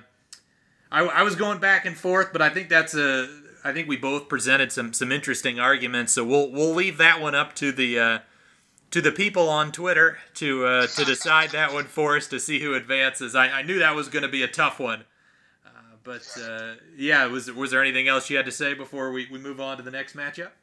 No, I was going to say, again, you brought great arguments. I was a tight one. And I knew it was going to be interesting, but yeah, I'm ready to go to the next one. This is good. All right, so the next matchup is the another matchup of two teams from the same organization. It's the 2003 Charlotte Hornets versus the 2016 Charlotte Hornets. Corbin is going to be defending the 03 team, while I am going to be defending the 16 Hornets. For the 16 Hornets, they get home court advantage in this series because they went 48-34 in the regular season. Actually, were expected to win 49 games, but they were top 10 on both sides of the floor. They were 9th in offense, 8th in defense. A pretty deep, versatile roster, of course, led by the likes of Kemba Walker. And then the 03 Hornets, they won 47 games, 16th in offense, but 7th in defense, and led by another star point guard in Baron Davis. Yeah, this is one, another intriguing one with two, let's face it, middle of the pack Eastern Conference teams with some dynamic guards and interesting cast of characters and brief playoff exits. Yeah, and the fascinating thing, just getting right to the point guard duel, is these two guys obviously were both very good, but good in very distinct, different ways. Kemba with his quickness, his off-the-dribble shot-making, whereas Baron Davis more of that physicality, that slasher type. But that is a very intriguing matchup, the head of the snake for both of these teams. Yeah, it truly is, and you're right. Each one had their style they were effective in it. Baron, at this point, full-fledged star, just 23. I'm glad we're assuming he's healthy because, he only played 50 games that season. 17.6 assists, nothing to sneeze at. Shot the three pretty well, 35% on 5 threes a night. Was really solid. And he had another veteran guard. He was alongside David Wesley, another accomplished three-point shooter, another guy who could fill it up, kind of a good combo guard. I love Jamal Mashburn. And this was one of Jamal Mashburn's, I'd say, arguably his best season of his career. In his prime, age 30, 21 points, 6 rebounds, 5 assists. Kind of a do-it-all small forward who had one of his best seasons from three. Not only was he I don't want to say he was the main guy for Charlotte with Baron playing as he was, but he kind of was. And he was a guy who you kind of go to dependably. And then PJ Brown, another veteran big man, a little off his Miami Heat and New Jersey Net days at 33, would still surprisingly play like another 4 or 5 seasons before getting that ring with the Celtics. But another steady guy, Jamal McGlure at center, and another scoring guy, Courtney Alexander. And I can run down the pack, but you have good defenders, decent backcourt guys in Kenny Anderson and Robert Pack. Courtney Alexander could fill it up for sure. Then you had other defenders like Stacey Augmon and George Lynch, who might have been light on the offensive end, but were definitely pretty good stoppers on the defensive side. Yeah, the solid is the perfect word for guys like P.J. Brown and Jamal McGlure. They weren't more than that, but they weren't less than that. They're just solid. There you go. The 16 Hornets, obviously had Kemba Walker, but also had Jeremy Lin. They would often play together, but then also, you've got 48 minutes of competent point guard play for that team. The other offensive weapon for them, kind of the go-to guy, was Big Al Jefferson on the block. He is a tough guy to deal with. He obviously has his deficiencies defensively, but at this time he was an offensive force. And then, you've got 3-and-D wings in the likes of Courtney Lee and Nicholas Batum and Marvin Williams. And then, if Al Jefferson, for whatever reason, doesn't have it going offensively or is being taken advantage defensively, you can bring in a guy like Cody Zeller to have that versatility at the center position. And also, you mentioned that the 03 Hornets relied a lot on Jamal Mashburn, his kind of volume scoring. I've got a defensive ace that I can throw at him in Michael Kidd-Gilchrist. I do think that's an interesting matchup. Because he's healthy now, and because he got hurt this season, but he's going to be healthy for me this matchup. I figured you were going to bring him up. Listen, you're right. He's another guy who can stay in front, but Jamal balled that season.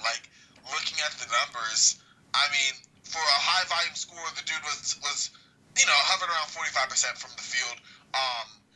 His mid-range attack was working. He was a terror on the block, a guy whose three-point shot at this point in terms of attempts and accuracy was good. I mean, I do think as an offensive initiator for the Hornets, in addition to Baron Davis and David Wesley, that Michael Kidd-Gilchrist would have his hands full. Like, that's a guy that you could say, hey, we're going to put on Mashburn and, like, adequately defend him or at least attempt to. Not saying that Jamal Mashburn's like the LeBron or whatever that, Kidd-Gilchrist has had or had to match up with in the future. But just in general, as a do-it-all small forward, especially for the mid-range and getting to his spots alongside picks from guys like Eldon, Campbell, and McLaurin, or the solid guys we've been mentioning, I think that Mashburn is more than a match. Yeah, it would be a fascinating series. I think both of these teams pretty good. What do you think about the bench play? To be honest, I think this is where you might have a case suggesting that the 03 Hornets starting lineup might have a little bit more explosive scoring and quality big men, but I think the 16 Hornets have the edge with the bench play. I would agree. You're relying on a lot of guys, Stacey Augmon and George Lynch, who came off, again, solid defenders, but they each combined. I mean, George Lynch averaged 4.5 points a game, Augmon 3. Neither were great or even average shooters for their position or in general. Kenny Anderson at this point was fading kind of fast. 6 points and 3 assists a night, but never really was the greatest shooter, was shooting just over 40% from the field. And again, we're assuming he's healthy, so that's good, but it's still not great what we're getting. And aside from that, Robert Traylor, you're really not getting a whole lot there. Eldon Campbell, a lot of the bench. Courtney Alexander was a guy who definitely liked to get some shots up, and this was fresh off of his experience with the Washington Wizards with MJ, thinking he was a star. Also, this was coincidentally his last year in the league. But he was a guy who thought he was another superstar in the league, or a guy who could fill it up, and 7 points on a 30% from the field and 30% from 3 is what you got from him. So I would definitely easily concede the bench to you, Garrett, because there's nothing here on the Hornets bench that just signifies anything for me to fight for here. Yeah, the other interesting thing to consider is, again, playing in the different eras. In 03, you still got I believe you still have the illegal defense, no zone defense, and still allowing hand checking at that stage. I don't really know who that benefits more, because Baron Davis and Kemba both pretty good at getting penetration. The other interesting thing, though, is, again, with the Al Jefferson, the Big Al dynamic, is if you can't double team him in complicated ways, he is a lot to deal with. He is, but you forget we have the guy called Tractor on our squad. I mean, yeah, he wasn't biggest on size, only 6'8", but at 284, Al Jefferson wasn't the fleetest of foot. And if I'm looking for someone to bang with Al Jefferson, I throw him up there. I feel that McLaurin isn't going to be able to handle him. P.J. Brown, maybe for spells, but especially where he's at, no. Eldon Campbell was a little more of a frame to do it. But, yeah, I think you're kind of doing it by committee. But he'll be the guy to lean on for just bulk. Like, I want to say strength, power, just size, I'm really stretching here, but, that's all I really got. And the dude was a big boy. Like, he was enough that I think, okay, listen, with his post moves and everything, I haven't watched enough of Robert to see how good or bad of a defender he was.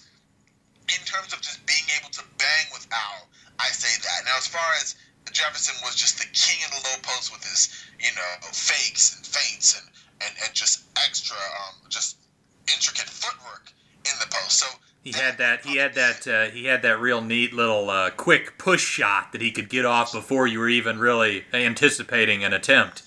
Exactly, going to the basic. Yeah, he was very accomplished in the low post. Like, I'm not trying to discount that at all. That would be my best bet, but even then, you're right. The big position I would give over to the 2016 Hornets, just because I see a bunch of decent to below average defenders, and you have someone in Al Jefferson Jefferson, who is a monster. But, I mean, on our end, again, between Baron Davis and Jamal Mashburn, but we're not even really talking about them. It's really the starting five for the Hornets that is their strength, because Baron Davis and Jamal Mashburn were the bread and butter of it. P.J. Brown and Jamal McGlure were guys who also averaged double figures, but weren't really featured guys there.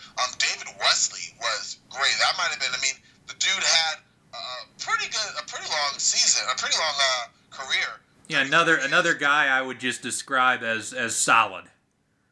Yeah, exactly. But that 2002-2003 season was literally arguably one of the best of his career. He had another one we had more scoring in his age 30 season, but 16 points, 3 assists, 2 rebounds. He filled it up. He had a bunch of monster games. Very good three-point shooter. Again, like you said, a guy who, he was average. He wasn't superb, but he had, always good for between 10 and 20 points a game. 3 times that season broke over between 30 and 39. Really, he was good for like 20, 25 points a night. And then you're getting between 5 and 9 assists from the dude.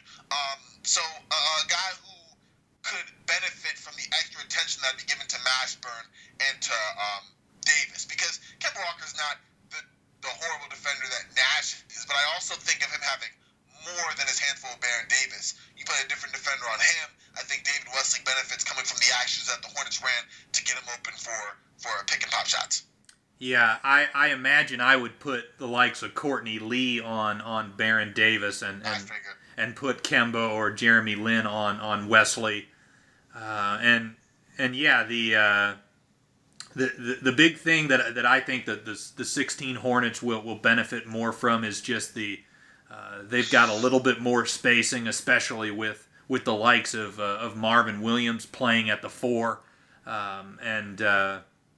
Again, you talk about Williams, Batum, Lee, Kemba, Jeremy Lin, all those guys, quality shooters, and even Zeller and Al Jefferson could hit the mid-range. Of course, this is a younger Cody Zeller, so, in 2020, Cody Zeller is shooting threes, but he wasn't shooting threes back in 2016.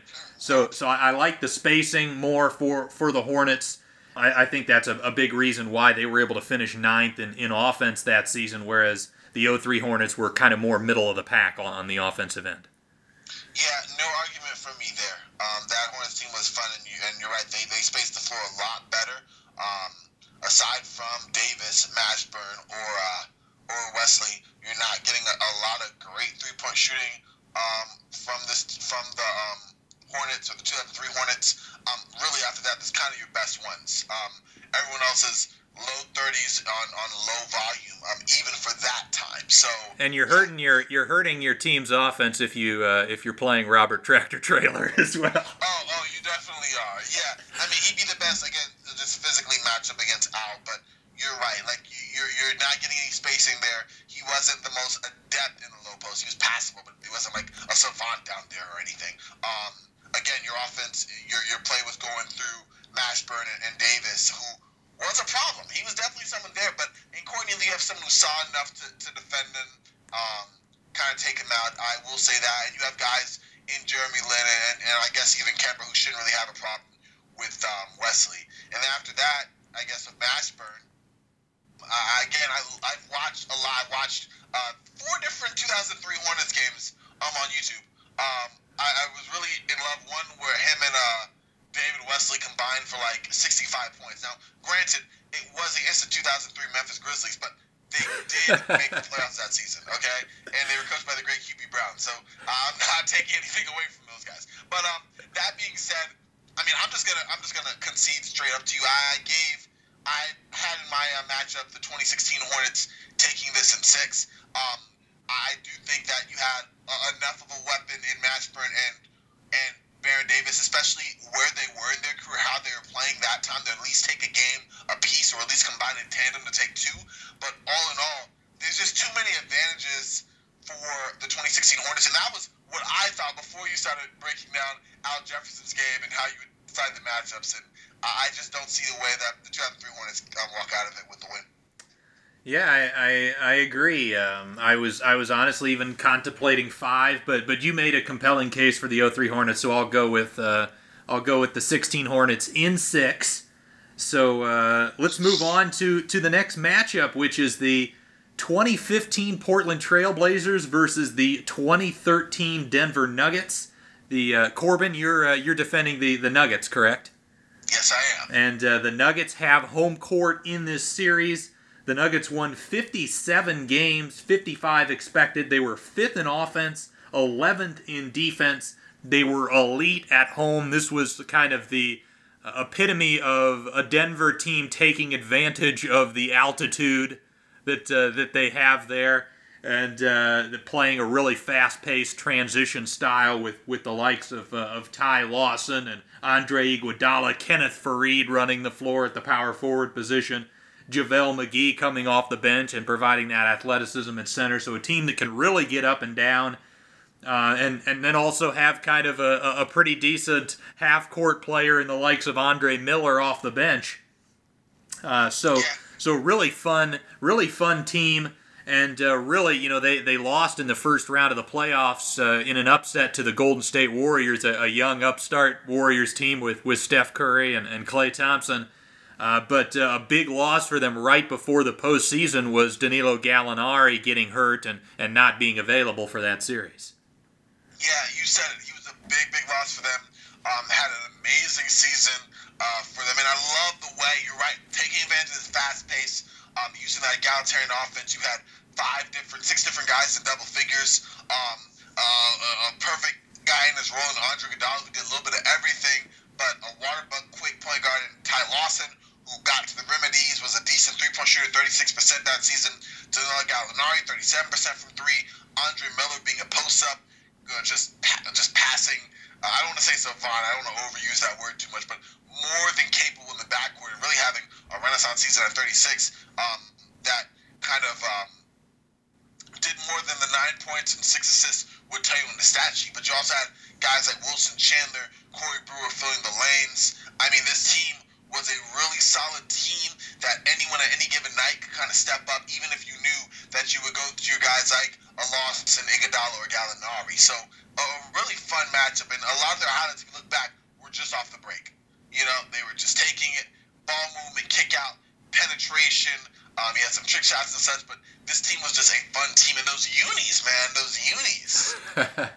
Yeah, and I mentioned Andre Miller, kind of one of their key half-court guys, but also Gallinari, and I think that's probably the biggest reason they lost that series against Golden State is, again, you can get transition stuff in the playoffs, but you also have to be successful in the half court, and without Gallinari, they just didn't have enough creation, I didn't think, in that series. But certainly when they're fully healthy, which they are in this matchup, they have a little bit of everything. So speaking to the 2015 Portland Trailblazers, who I'll be defending, they went 51-31 in the regular season, but 53 expected wins. 9th in offense, 10th in defense, and they were actually on pace for 56 wins prior to Wesley Matthews tearing his Achilles and being done for the season. But, you talk about a starting lineup that is as solid as it comes. Damian Lillard, Wes Matthews, Nicholas Batum, LaMarcus Aldridge, and Robin Lopez. One of the best starting lineups, honestly, in the decade of the 2010s. Yeah. That's a really solid, fun, put-together team from the top down, at least from the starting lineup. Yeah, the bench was absolutely atrocious. They did have a young C.J. McCollum, but he really hadn't proven anything yet in the league. He did end up having an okay playoffs once Matthews went down, but he really wasn't a solidified rotation player in the league at this stage. They had Steve Blake, who is an okay backup point guard, I guess. Laker legend. Yes. Laker legend. And then you had Myers Leonard, who was shooting threes and shooting them well at that time, but he's not even as good as Myers Leonard from this season. So the bench pretty weak, and part of the reason why when they lost Matthews, that just hurt them even more, because they ended up making a trade for Aaron Aflalo after the injury, and so because they're staying healthy, we're assuming they didn't make that trade. But yeah, this Blazers team came off the previous year of winning against the Houston Rockets, that James Harden, Dwight Howard team with Lillard hitting the buzzer beater in Game 6 before falling to San Antonio, the eventual champions in Round 2. But, you have that experience, and Lillard was even better in 2015 than he was in 2014. So, prior to that injury, they were right up there. I think a lot of people considered them a legitimate contender in the West. Yeah. Again, this is a solid all-around. You're right. With that momentum they had and coming off of last year's finish, just building up on that and playing stronger from some of your key guys, that was where they were looking, kind of built to ultimately, I guess, step into where they are now, even if the team had a major evolution. Yeah, the one big matchup advantage I love in this series for the Blazers is Aldridge at the 4. Because the Nuggets would start with Kenneth Faried, again, an energy guy, a rebounder, transition guy, not the stoutest of post defenders. And then, they would, coming off the bench, they would sometimes bring in like a Wilson Chandler to play the 4, or they would slide Gallinari or Iguodala down to the 4. But really, there's not too many people in that Nuggets rotation that I think can slow down LaMarcus. I'm not really going to put up a fight for that. Yeah, I agree. You could try Timothy Mozgov, but quickness I don't think is really a contest. And, aside from being a mid-range monster, Aldridge was getting down the post. And although he's not the fleetest of foot himself, he is at least faster or stronger than most of the bigs that we would assign there. I would imagine a lot of trapping, a lot of using Iguodala there, using his length and athleticism and pretty good strength for his own frame to kind of at least make things difficult and send a trap and just, at times, straight up just completely try to double team Aldridge on ball and then just a look to recover, because that's the one single advantage that you guys have on that end. I was thinking of a matchup that I wanted the Nuggets to exploit. I wanted the Nuggets to exploit, and for me, it was the weird thing is that their strength is by going to different people. I couldn't say, we're going to play through Iguodala and make him be the main guy, because that wasn't really his game. He's always been a guy who's best suited in a role of like having his hand on all kind of facets of the game, but not like a isolation go-to scorer. Ty Lawson filled more of that role in Gallinari as well. So I would really try to press on Gallinari in the matchup with Lawson against Batum and Damian Lillard. To be honest with you, Batum back then was a pretty decent defender as well. Yeah. In which case, and that's one thing that I think they at least at best average each other out, because Gallinari had himself an amazing season. But Wilson Chandler was on the team, another decent scorer. Again, just 13 points per game that year, but another I can go to. And then Ty Lawson, I would imagine, could create some type of havoc, even with being as small as he was and having a guy like Damian Lillard, who's not a horrible defender out there. But Lawson was just great. I think you have to continue going what works. Maybe whoever is matched up against Andre Miller at the guard position, have Miller take the guy down to the post and just hope it's not Wesley Matthews. Because he could do it. And that's another thing. On the other end, if you're putting Wesley Matthews up there or putting Ty Lawson on Damian Lillard straight up, like the other person that has a matchup issue with Wesley Matthews or Aldridge, because if you're putting your best defender, Iguodala, on other squads, you have to compensate for that in other areas. And so, yeah, it could be tough. It could be a handful. And again, like I said, the offense for the Nuggets, the magic of that, what made that work is that everyone was a weapon, but there wasn't really one go-to guy. Everyone had moments, I would argue, between Lawson and Gallinari, but unfortunately, I don't see a glaring weakness on the Blazers' end that makes me think that, they would eat them up. You know what I mean? I'm sure they would get there, most assuredly, but I don't know if that's like a clear advantage for either of those two. Yeah, it's to me, not to make the argument for you, but to me, Denver, what they'd have to do in this series is what they did all regular season long, which is run, get up and down the floor, make it a fast-paced game, and utilize that depth and the altitude. And again, the Blazers had zero depth. They didn't have quality players 6 through 8 in the rotation, whereas the Nuggets go with quality guys 9 men deep. So it's a lot about, and again, they have home court advantage in this series. So in a theoretical Game 7, they get that altitude, they get that home crowd. This is the first matchup we've had where the era doesn't really matter because we're just 2 years apart. There was probably some minor rule changes that took place over those 2 years, but I didn't look into that.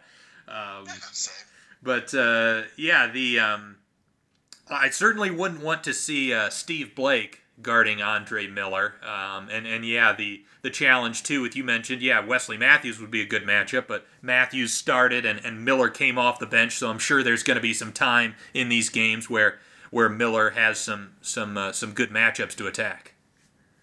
Yeah, exactly. And he was a guy, he had that game winner in game 1 against the Warriors. He was a guy, even at 36 at the time, still able to get to the rim. Was a very good post player for his size and position. Patient with the ball, great distributor. He was someone who would be a matchup issue, and you're right. The way you can have is play with pace. Absolutely do not get caught in a half-court game for sustained stretches because, one, your strength is on that, and two, creating your offense reliably, we kind of already narrowed it down to the two who were most likely to do that. You're not really getting a super great three-point shooting team, with the exception of Ty Lawson and Gallinari. Wilson Chandler, 41% on less than 2 attempts a night, and after that, things just go south really quickly on that. So, you don't want to have to rely on outside shooting to make anything happen for the Nuggets. You have to use that speed up and down and avoid playing at Portland's pace. But yeah, like you said with Andre Miller, he was a surprisingly effective player. I was watching some just highlights of that, especially in the post. Go down to him, he would totally overwhelm Steve Blake. And honestly, most other guards, I think, maybe like you said, Wesley Matthews, you don't have Aaron Farlow there for you. So yeah, Wesley Matthews, whatever switch you want to make to kind of put a guy to Andre, it's not like he was posting up everyone in town again and again and again back then. But he is someone that, you get the right matchup on. There's no problem dumping it down and forcing Portland to have to compensate and change up. Yeah, and the other guy I'm worried about for the Nuggets is Ty Lawson and his quickness. Obviously those Blazers team with Lopez played that conservative drop-back defense. And Lawson, it can't be understated just how lightning quick that guy was. And, Lillard at the time really emerging as an offensive star in the league, but still I would say kind of a weaker defender. So Lawson is another guy. Really, both point guards for that Nuggets team concern me a little bit. Yeah, Ty Lawson's strength to me easily was his quickness and speed. Being a good shooter that year, he had some years where he kind of faded out, but for the most part, very solid three-point shooter. I guess maybe I'm overseeing Damian Lillard's defense. I can't lie, I didn't watch a lot of 2015 Damian Lillard in a full game to see. I feel like Ty Lawson would definitely get his. I just don't know if it'd be the single complete makeover. Oh my goodness, let's rework our entire strategy because Ty Lawson is just wrecking us all over. You know what I mean? In ways that I made arguments for other teams or other players earlier. Ty Lawson would definitely be a problem. I just think scheme-wise that there is some ways to put more size on him, or maybe Lillard holding up a little bit better in order to kind of negate some of Lawson's impact. Yeah, it's funny. I almost get the sense that we should have been defending the opposite teams because I almost feel a little bit higher on the Nuggets, and you might be a little higher on the Blazers than I am. I am. It's crazy. I got to do a better job defending. I kind of want to get your take on who you think wins the series and in how many games. Of course, again, the 13 Nuggets have the home court advantage. Yeah, I put Nuggets in 7. The reason being, like you said, the bench depth for Portland was pretty weak. The Nuggets' altitude and speed was their biggest factor. I'm imagining just kind of a blowout game 7 in a way, because I do think you have enough that, you're conceding a lot to Aldridge. I think Damian Lillard would be an issue. Defensively, the Nuggets were stout, but you got some weapons here. They wouldn't just roll over. This team was 5th offensive rating, 11th in defensive rating. They did enough that it could work, and I think that they would ultimately pull it out. Yeah, I agree with you. I have the Nuggets in 7 as well. I think it's one of those series where the home team wins every game, sort of thing. I think that altitude, that transition game was a real factor. I forget exactly what the record was for that Nuggets team at home, but it was something ridiculous. Yeah, I'm looking it out. I have the numbers. I just pulled it down as we start making our decision. But yeah, it was pretty crazy. Let me find that for you real quick. Yeah, but yeah, that depth I think is going to be a little bit too much. And yeah, I like the. I might be maybe I overrate teams that don't have the go-to option that rely on the kind of the score by committee. The 2002 Sacramento Kings are one of my favorite teams of all time. I love that ball movement, that that balanced offense. But there has been evidence that in the playoffs sometimes that does not work. That's true. 2015 Atlanta Hawks team. Exactly. Yes. By the way, the Nuggets went 38-3 at home. 38-3, yeah. So it was a legitimate advantage, and again, that whole roster was built around that. You talk about a guy like even Corey Brewer and JaVale McGee. Those guys are just really good athletes, running up and down. Obviously, Lawson and Iguodala and Fareed. They just had a ton of guys that were just transition beasts. Yeah, you know what? You talked me up, pumped me up even more. Because at first, when you mentioned Aldridge, I'm like, all right, that Blazers starting five was rough. But yeah, this team was built for where they were at. I mean, and mind you, the stopping them was the issue. Like, pulling them out into a game where, okay, they had to play kind of out of their element or doing what they did better than they did it. But you're right. Like, in their space, they were few better. Yeah, I do think Aldridge would probably score 30-plus in the series, but... he would go... Remember that 2016 series with Aldridge and the Spurs against the Thunder, I think? Yeah, first couple of games he just went nuts. Exactly. Yep. I think it'd be just like that. Yeah, but okay, we're technically you convinced me, so... Technically right. So we're both in agreement there that the Denver Nuggets win that in 7. So we're now to the final matchup here, which is the another matchup of two teams from the same organization. It's the 1991 Run TMC Warriors versus the 2007 We Believe Warriors. And again, similar to when we were talking about the two different Suns teams, these are very similar teams in that they're both good offensive groups. They both were lower seeds that had upsets in round 1 before falling in round 2, and they were both coached by Don Nelson himself. Isn't that crazy? The parallels on that are striking. Especially Nelson going kind of a whirlwind, around teams in between 91 and 07, but somehow finding himself with the same team in a similar situation as underdogs who kind of revolutionized the play for what they were doing at the time. Yeah, and prior to, of course, the Steph-led Warriors teams that have won championships, probably two of the most beloved teams in franchise history. So Corbin, you're going to be defending the We Believe 2007 Warriors, whereas I'm going to be defending the 1991 Run TMC Warriors. And that team went 44-38. They had 45 expected wins. Run TMC finished 6th in offense, 23rd in defense.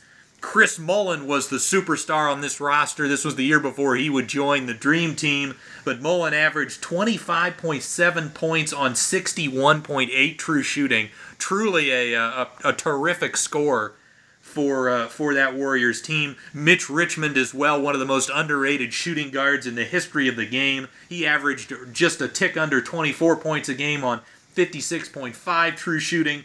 And then you've got Tim Hardaway, and this is a Tim Hardaway prior to suffering an ACL injury that kind of slowed him down a bit. The Tim Hardaway that was on the Miami Heat was not nearly as quick and explosive as he was in the early 90s. But that Hardaway averaged nearly 23 points a game, almost 10 assists, a 3-to-1 assist-to-turnover ratio. And they also had Sarunas Marciulionis off the bench, a scorer that would get to the free throw line, kind of a slasher that I thought was a good complement to their 3 stars. Yeah, I mean, that 91 Warriors team was a running gun to the finish. You had guys who were great playmakers, great scorers, all up and down. And, I mean, I can't, Marciulionis, I always butcher the name, but a very underrated guy in the 90s, a lot of his best years were with the Warriors. I think he played with the Kings and the Sonics. I think he was out after that.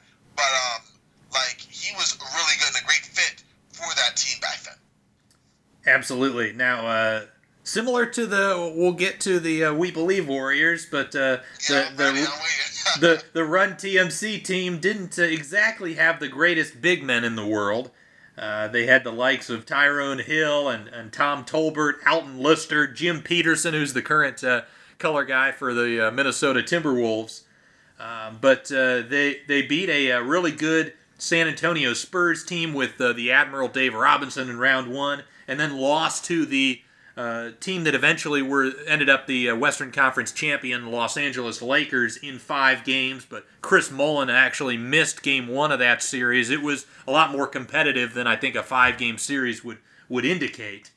Moving on to the We Believe Warriors, the 07 Golden State team won 42 games, just 40 expected. They were 11th in offense and 19th in defense. But the interesting thing about this team is they actually started the season 26-35, but made a midseason trade acquiring the likes of Al Harrington, Steven Jackson, Josh Powell, and Sarunas Jasikevičić for the likes of Troy Murphy, Mike Dunleavy, Ike Diago, and Keith McLeod. And once they made that trade, they finished strong down the stretch, actually winning 16 of their final 21 games before upsetting the 67-win Dallas Mavericks. Yeah, and this team, man, I mean, they were electric. Don Nelson, again, nothing special where they were in terms of offense, defense, and net rating. They made that trade, and honestly, it was a lot of that trade lighting it up, adding Al Harrington, adding Steven Jackson, changing up a little bit. But also, Nelson just implementing small ball, going to that, as he did back in the early 90s, but doing it again some 16 years later, well before that became the norm. Only one real traditional big man, Andris Biedrins, I'll butcher that one too, were really part of Golden State's regular big man rotation. A lot of it was going small. And being first in pace, you saw a lot of parallels to the way the Warriors played during that time, the way the Rockets or teams play now, where they're prioritizing shots from 3, going to the rack, or getting to the free throw line. But you had guys like Baron Davis, like Jason Richardson, even like Monte Ellis, a young guy who was getting some minutes back then, who definitely could stick the mid-range shot. And again, we talked about Baron Davis with that 2003 Hornets team. He's getting even better now with the Warriors. 20 points, 4 rebounds, 8 assists, 53% true shooting. Harrington made a big impact as like a small ball 4-5. Steven Jackson, again, we already mentioned Monte Ellis being just a young one back then. Jason Richardson, Mikal Petras, Matt Barnes. That was the core of that team. And, you had shooting from all of them. You had some offensive creation. You had lanky athletes who were solid enough on the defensive end to cause at least some problems. Not that they were like great defenders or anything, but I mean, they took off the number 1 seed. Like their kind of play was surprisingly versatile and incredibly modern. Yeah, the Run TMC team, they relied a lot on Tim Hardaway. He, of course, really made the crossover famous in the NBA, which led to the guys like Allen Iverson really utilizing it. But Hardaway would do the between the legs cross sort of moves and absolutely blow by people. But his penetration really set things up for the shooting of Mullin and Richmond. And they would obviously play a fast-paced game. They spaced the floor incredibly well for a 1991 basketball team. They're big men in the likes of Rod Higgins, Tom Tolbert. Those guys would stretch the floor and shoot the basketball as well. And Marciulionis, again, his slashing style got them to the free throw line. Marciulionis that season averaged 9 free throw attempts per 36 minutes, so consistently attacking the rack and getting to the line.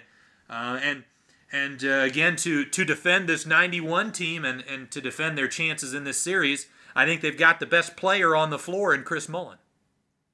I mean, I can't really argue that.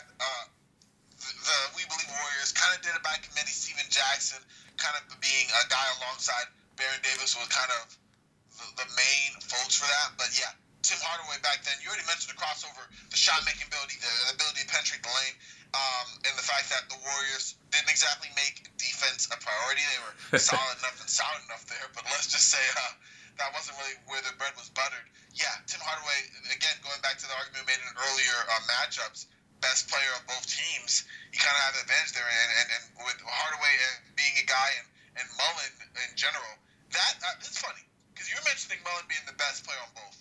I like Hardaway a lot more than I probably should in this matchup.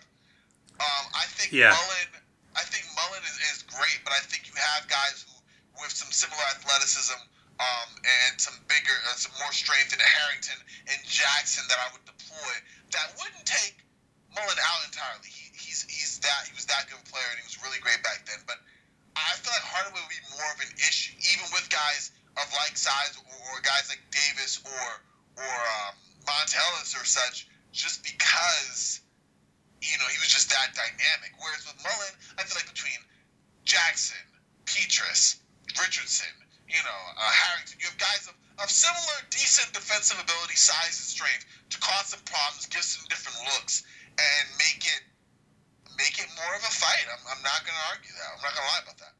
Yeah, and I'm sure you're speaking to those guys potentially being a Mullen foil because they slowed down Nowitzki incredibly well in that series they won. I guess the difference for me is Nowitzki was much more of an on-ball player where they're isolating him and just attacking one-on-one, where Mullen is much more often attacking as a transition player, a catch-and-shoot sniper, a guy running off of screens and catching it, shot faking and getting to his shots.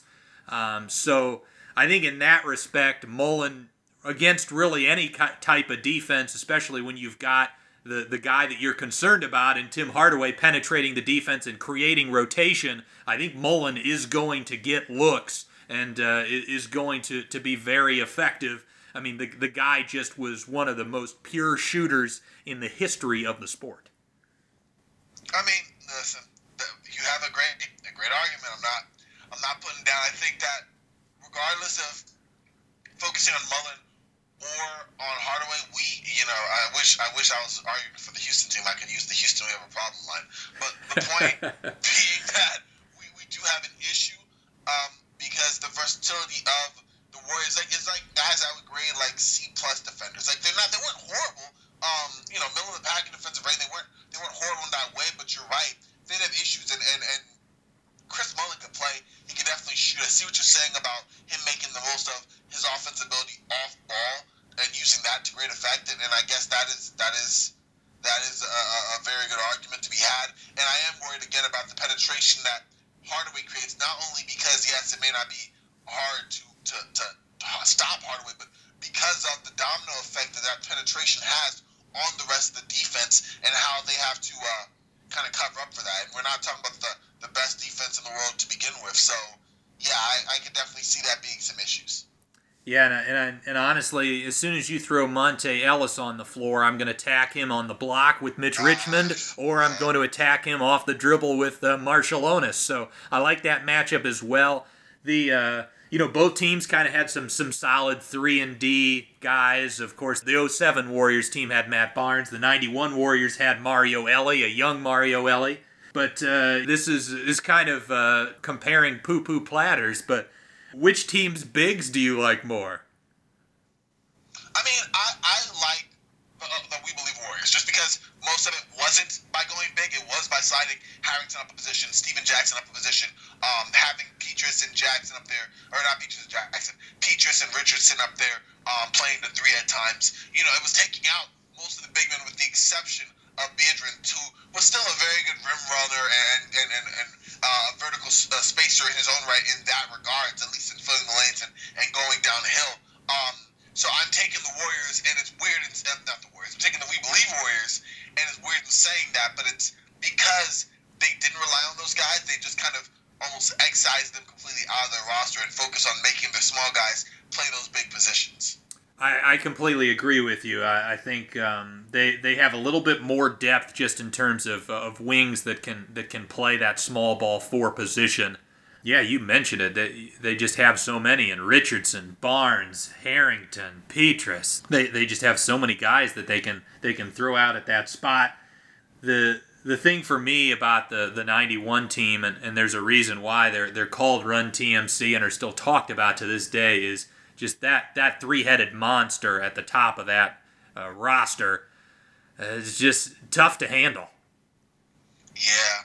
I mean, I didn't even mention Richmond as much, only because I feel like between Richmond and Marciulionis, I feel like we have enough guys to at least stay in front of them. But Richmond was a problem as well. Another guy who, in transition from 3 in the post, was just an issue. And you're right; those 3 in general will cause some very big issues. Again, our best bet is continuing the way we've been playing, spacing the floor out, prioritizing that shot selection. Even back then, I don't think the 91 Warriors had some bombers, but I don't think they used them to the degree that the We Believe Warriors did.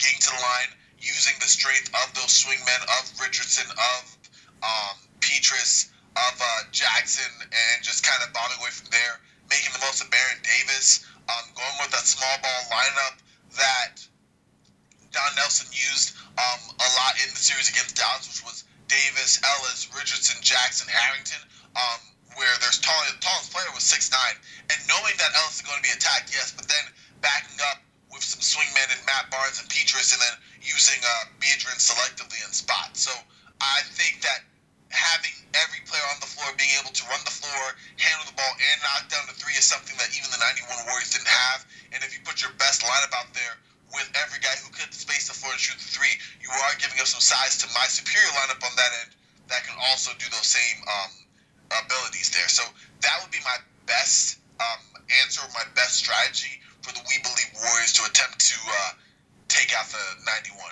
squad. Yeah, it's interesting to think, too, because, yeah, you mentioned the differences in just three-point attempt rates among teams. You know, it still wasn't that high in 2007, but certainly more than it was in 91. But if the Run TMC team all of a sudden is getting in a back-and-forth contest where the opponent is shooting a bunch of threes, I'm kind of excited about the prospect of Mullen, Hardaway, and Richmond thinking, oh, we can fire away even more than we normally do.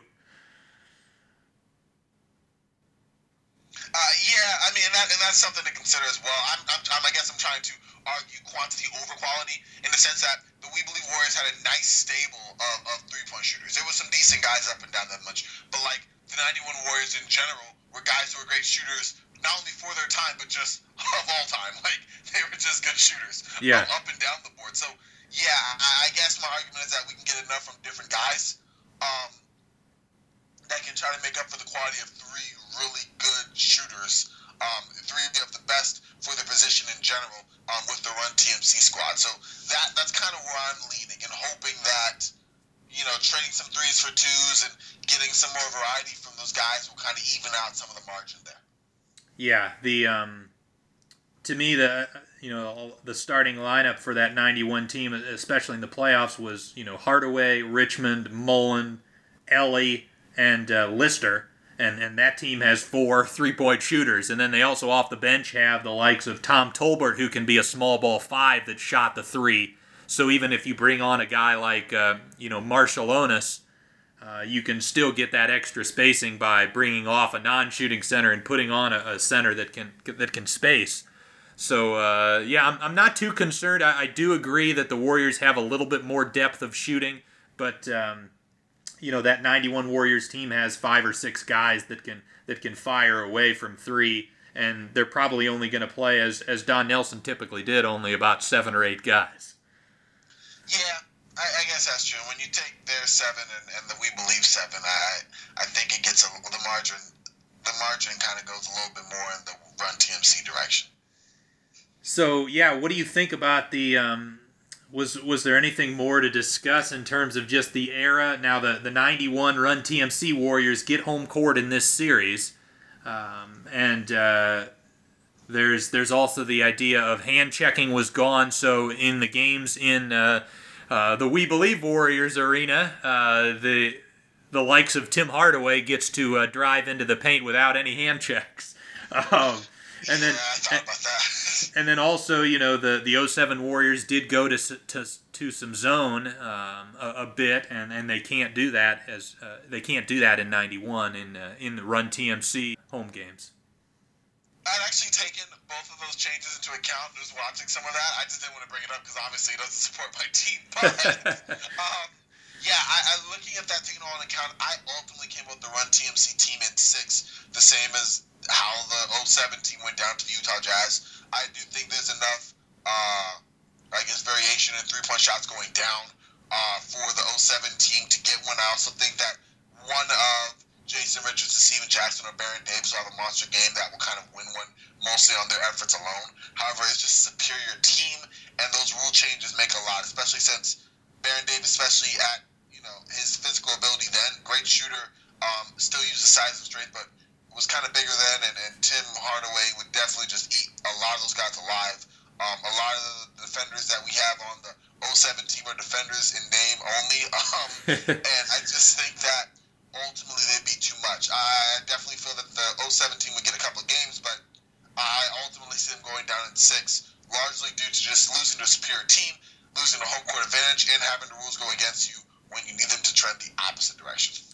Yeah, I mean, an underrated aspect of that We Believe team upsetting the Mavericks was, Baron Davis, who that season shot just a tick over 30% from 3. He just went nuts from downtown in that series. I think he shot over 50% from 3 in that series against Dallas. And yeah, when he's knocking down threes at that rate, then you factor in all of the other good shooters that team had, it becomes overwhelming, and that's kind of what it felt like for that Mavs defense. They just didn't know what to do to stop that team. But I think I just rely a little bit more, or I'm confident more in the consistency of shooting from that 91 team. So yeah, I'm in agreement with you there. I'm actually going to go 91 Warriors in 5, winning it on their home floor. But I do think there's a game there where Baron Davis just gets hot and gets that We Believe team a win. But that was really good. So we agreed on 4 of the 5 matchups. The only one that is going to a Twitter decision was the matchup between the 2010 Suns and the 95 Suns. But overall, we were pretty much in agreement. Yeah, I was surprised a little bit as we broke it down. Some of them I thought, okay, it trends one way, maybe I can make an argument the other way.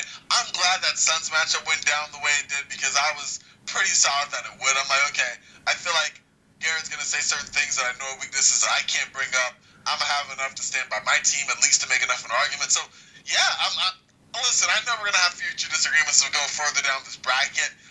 Time and place for that, but I like how this was settled for the most part.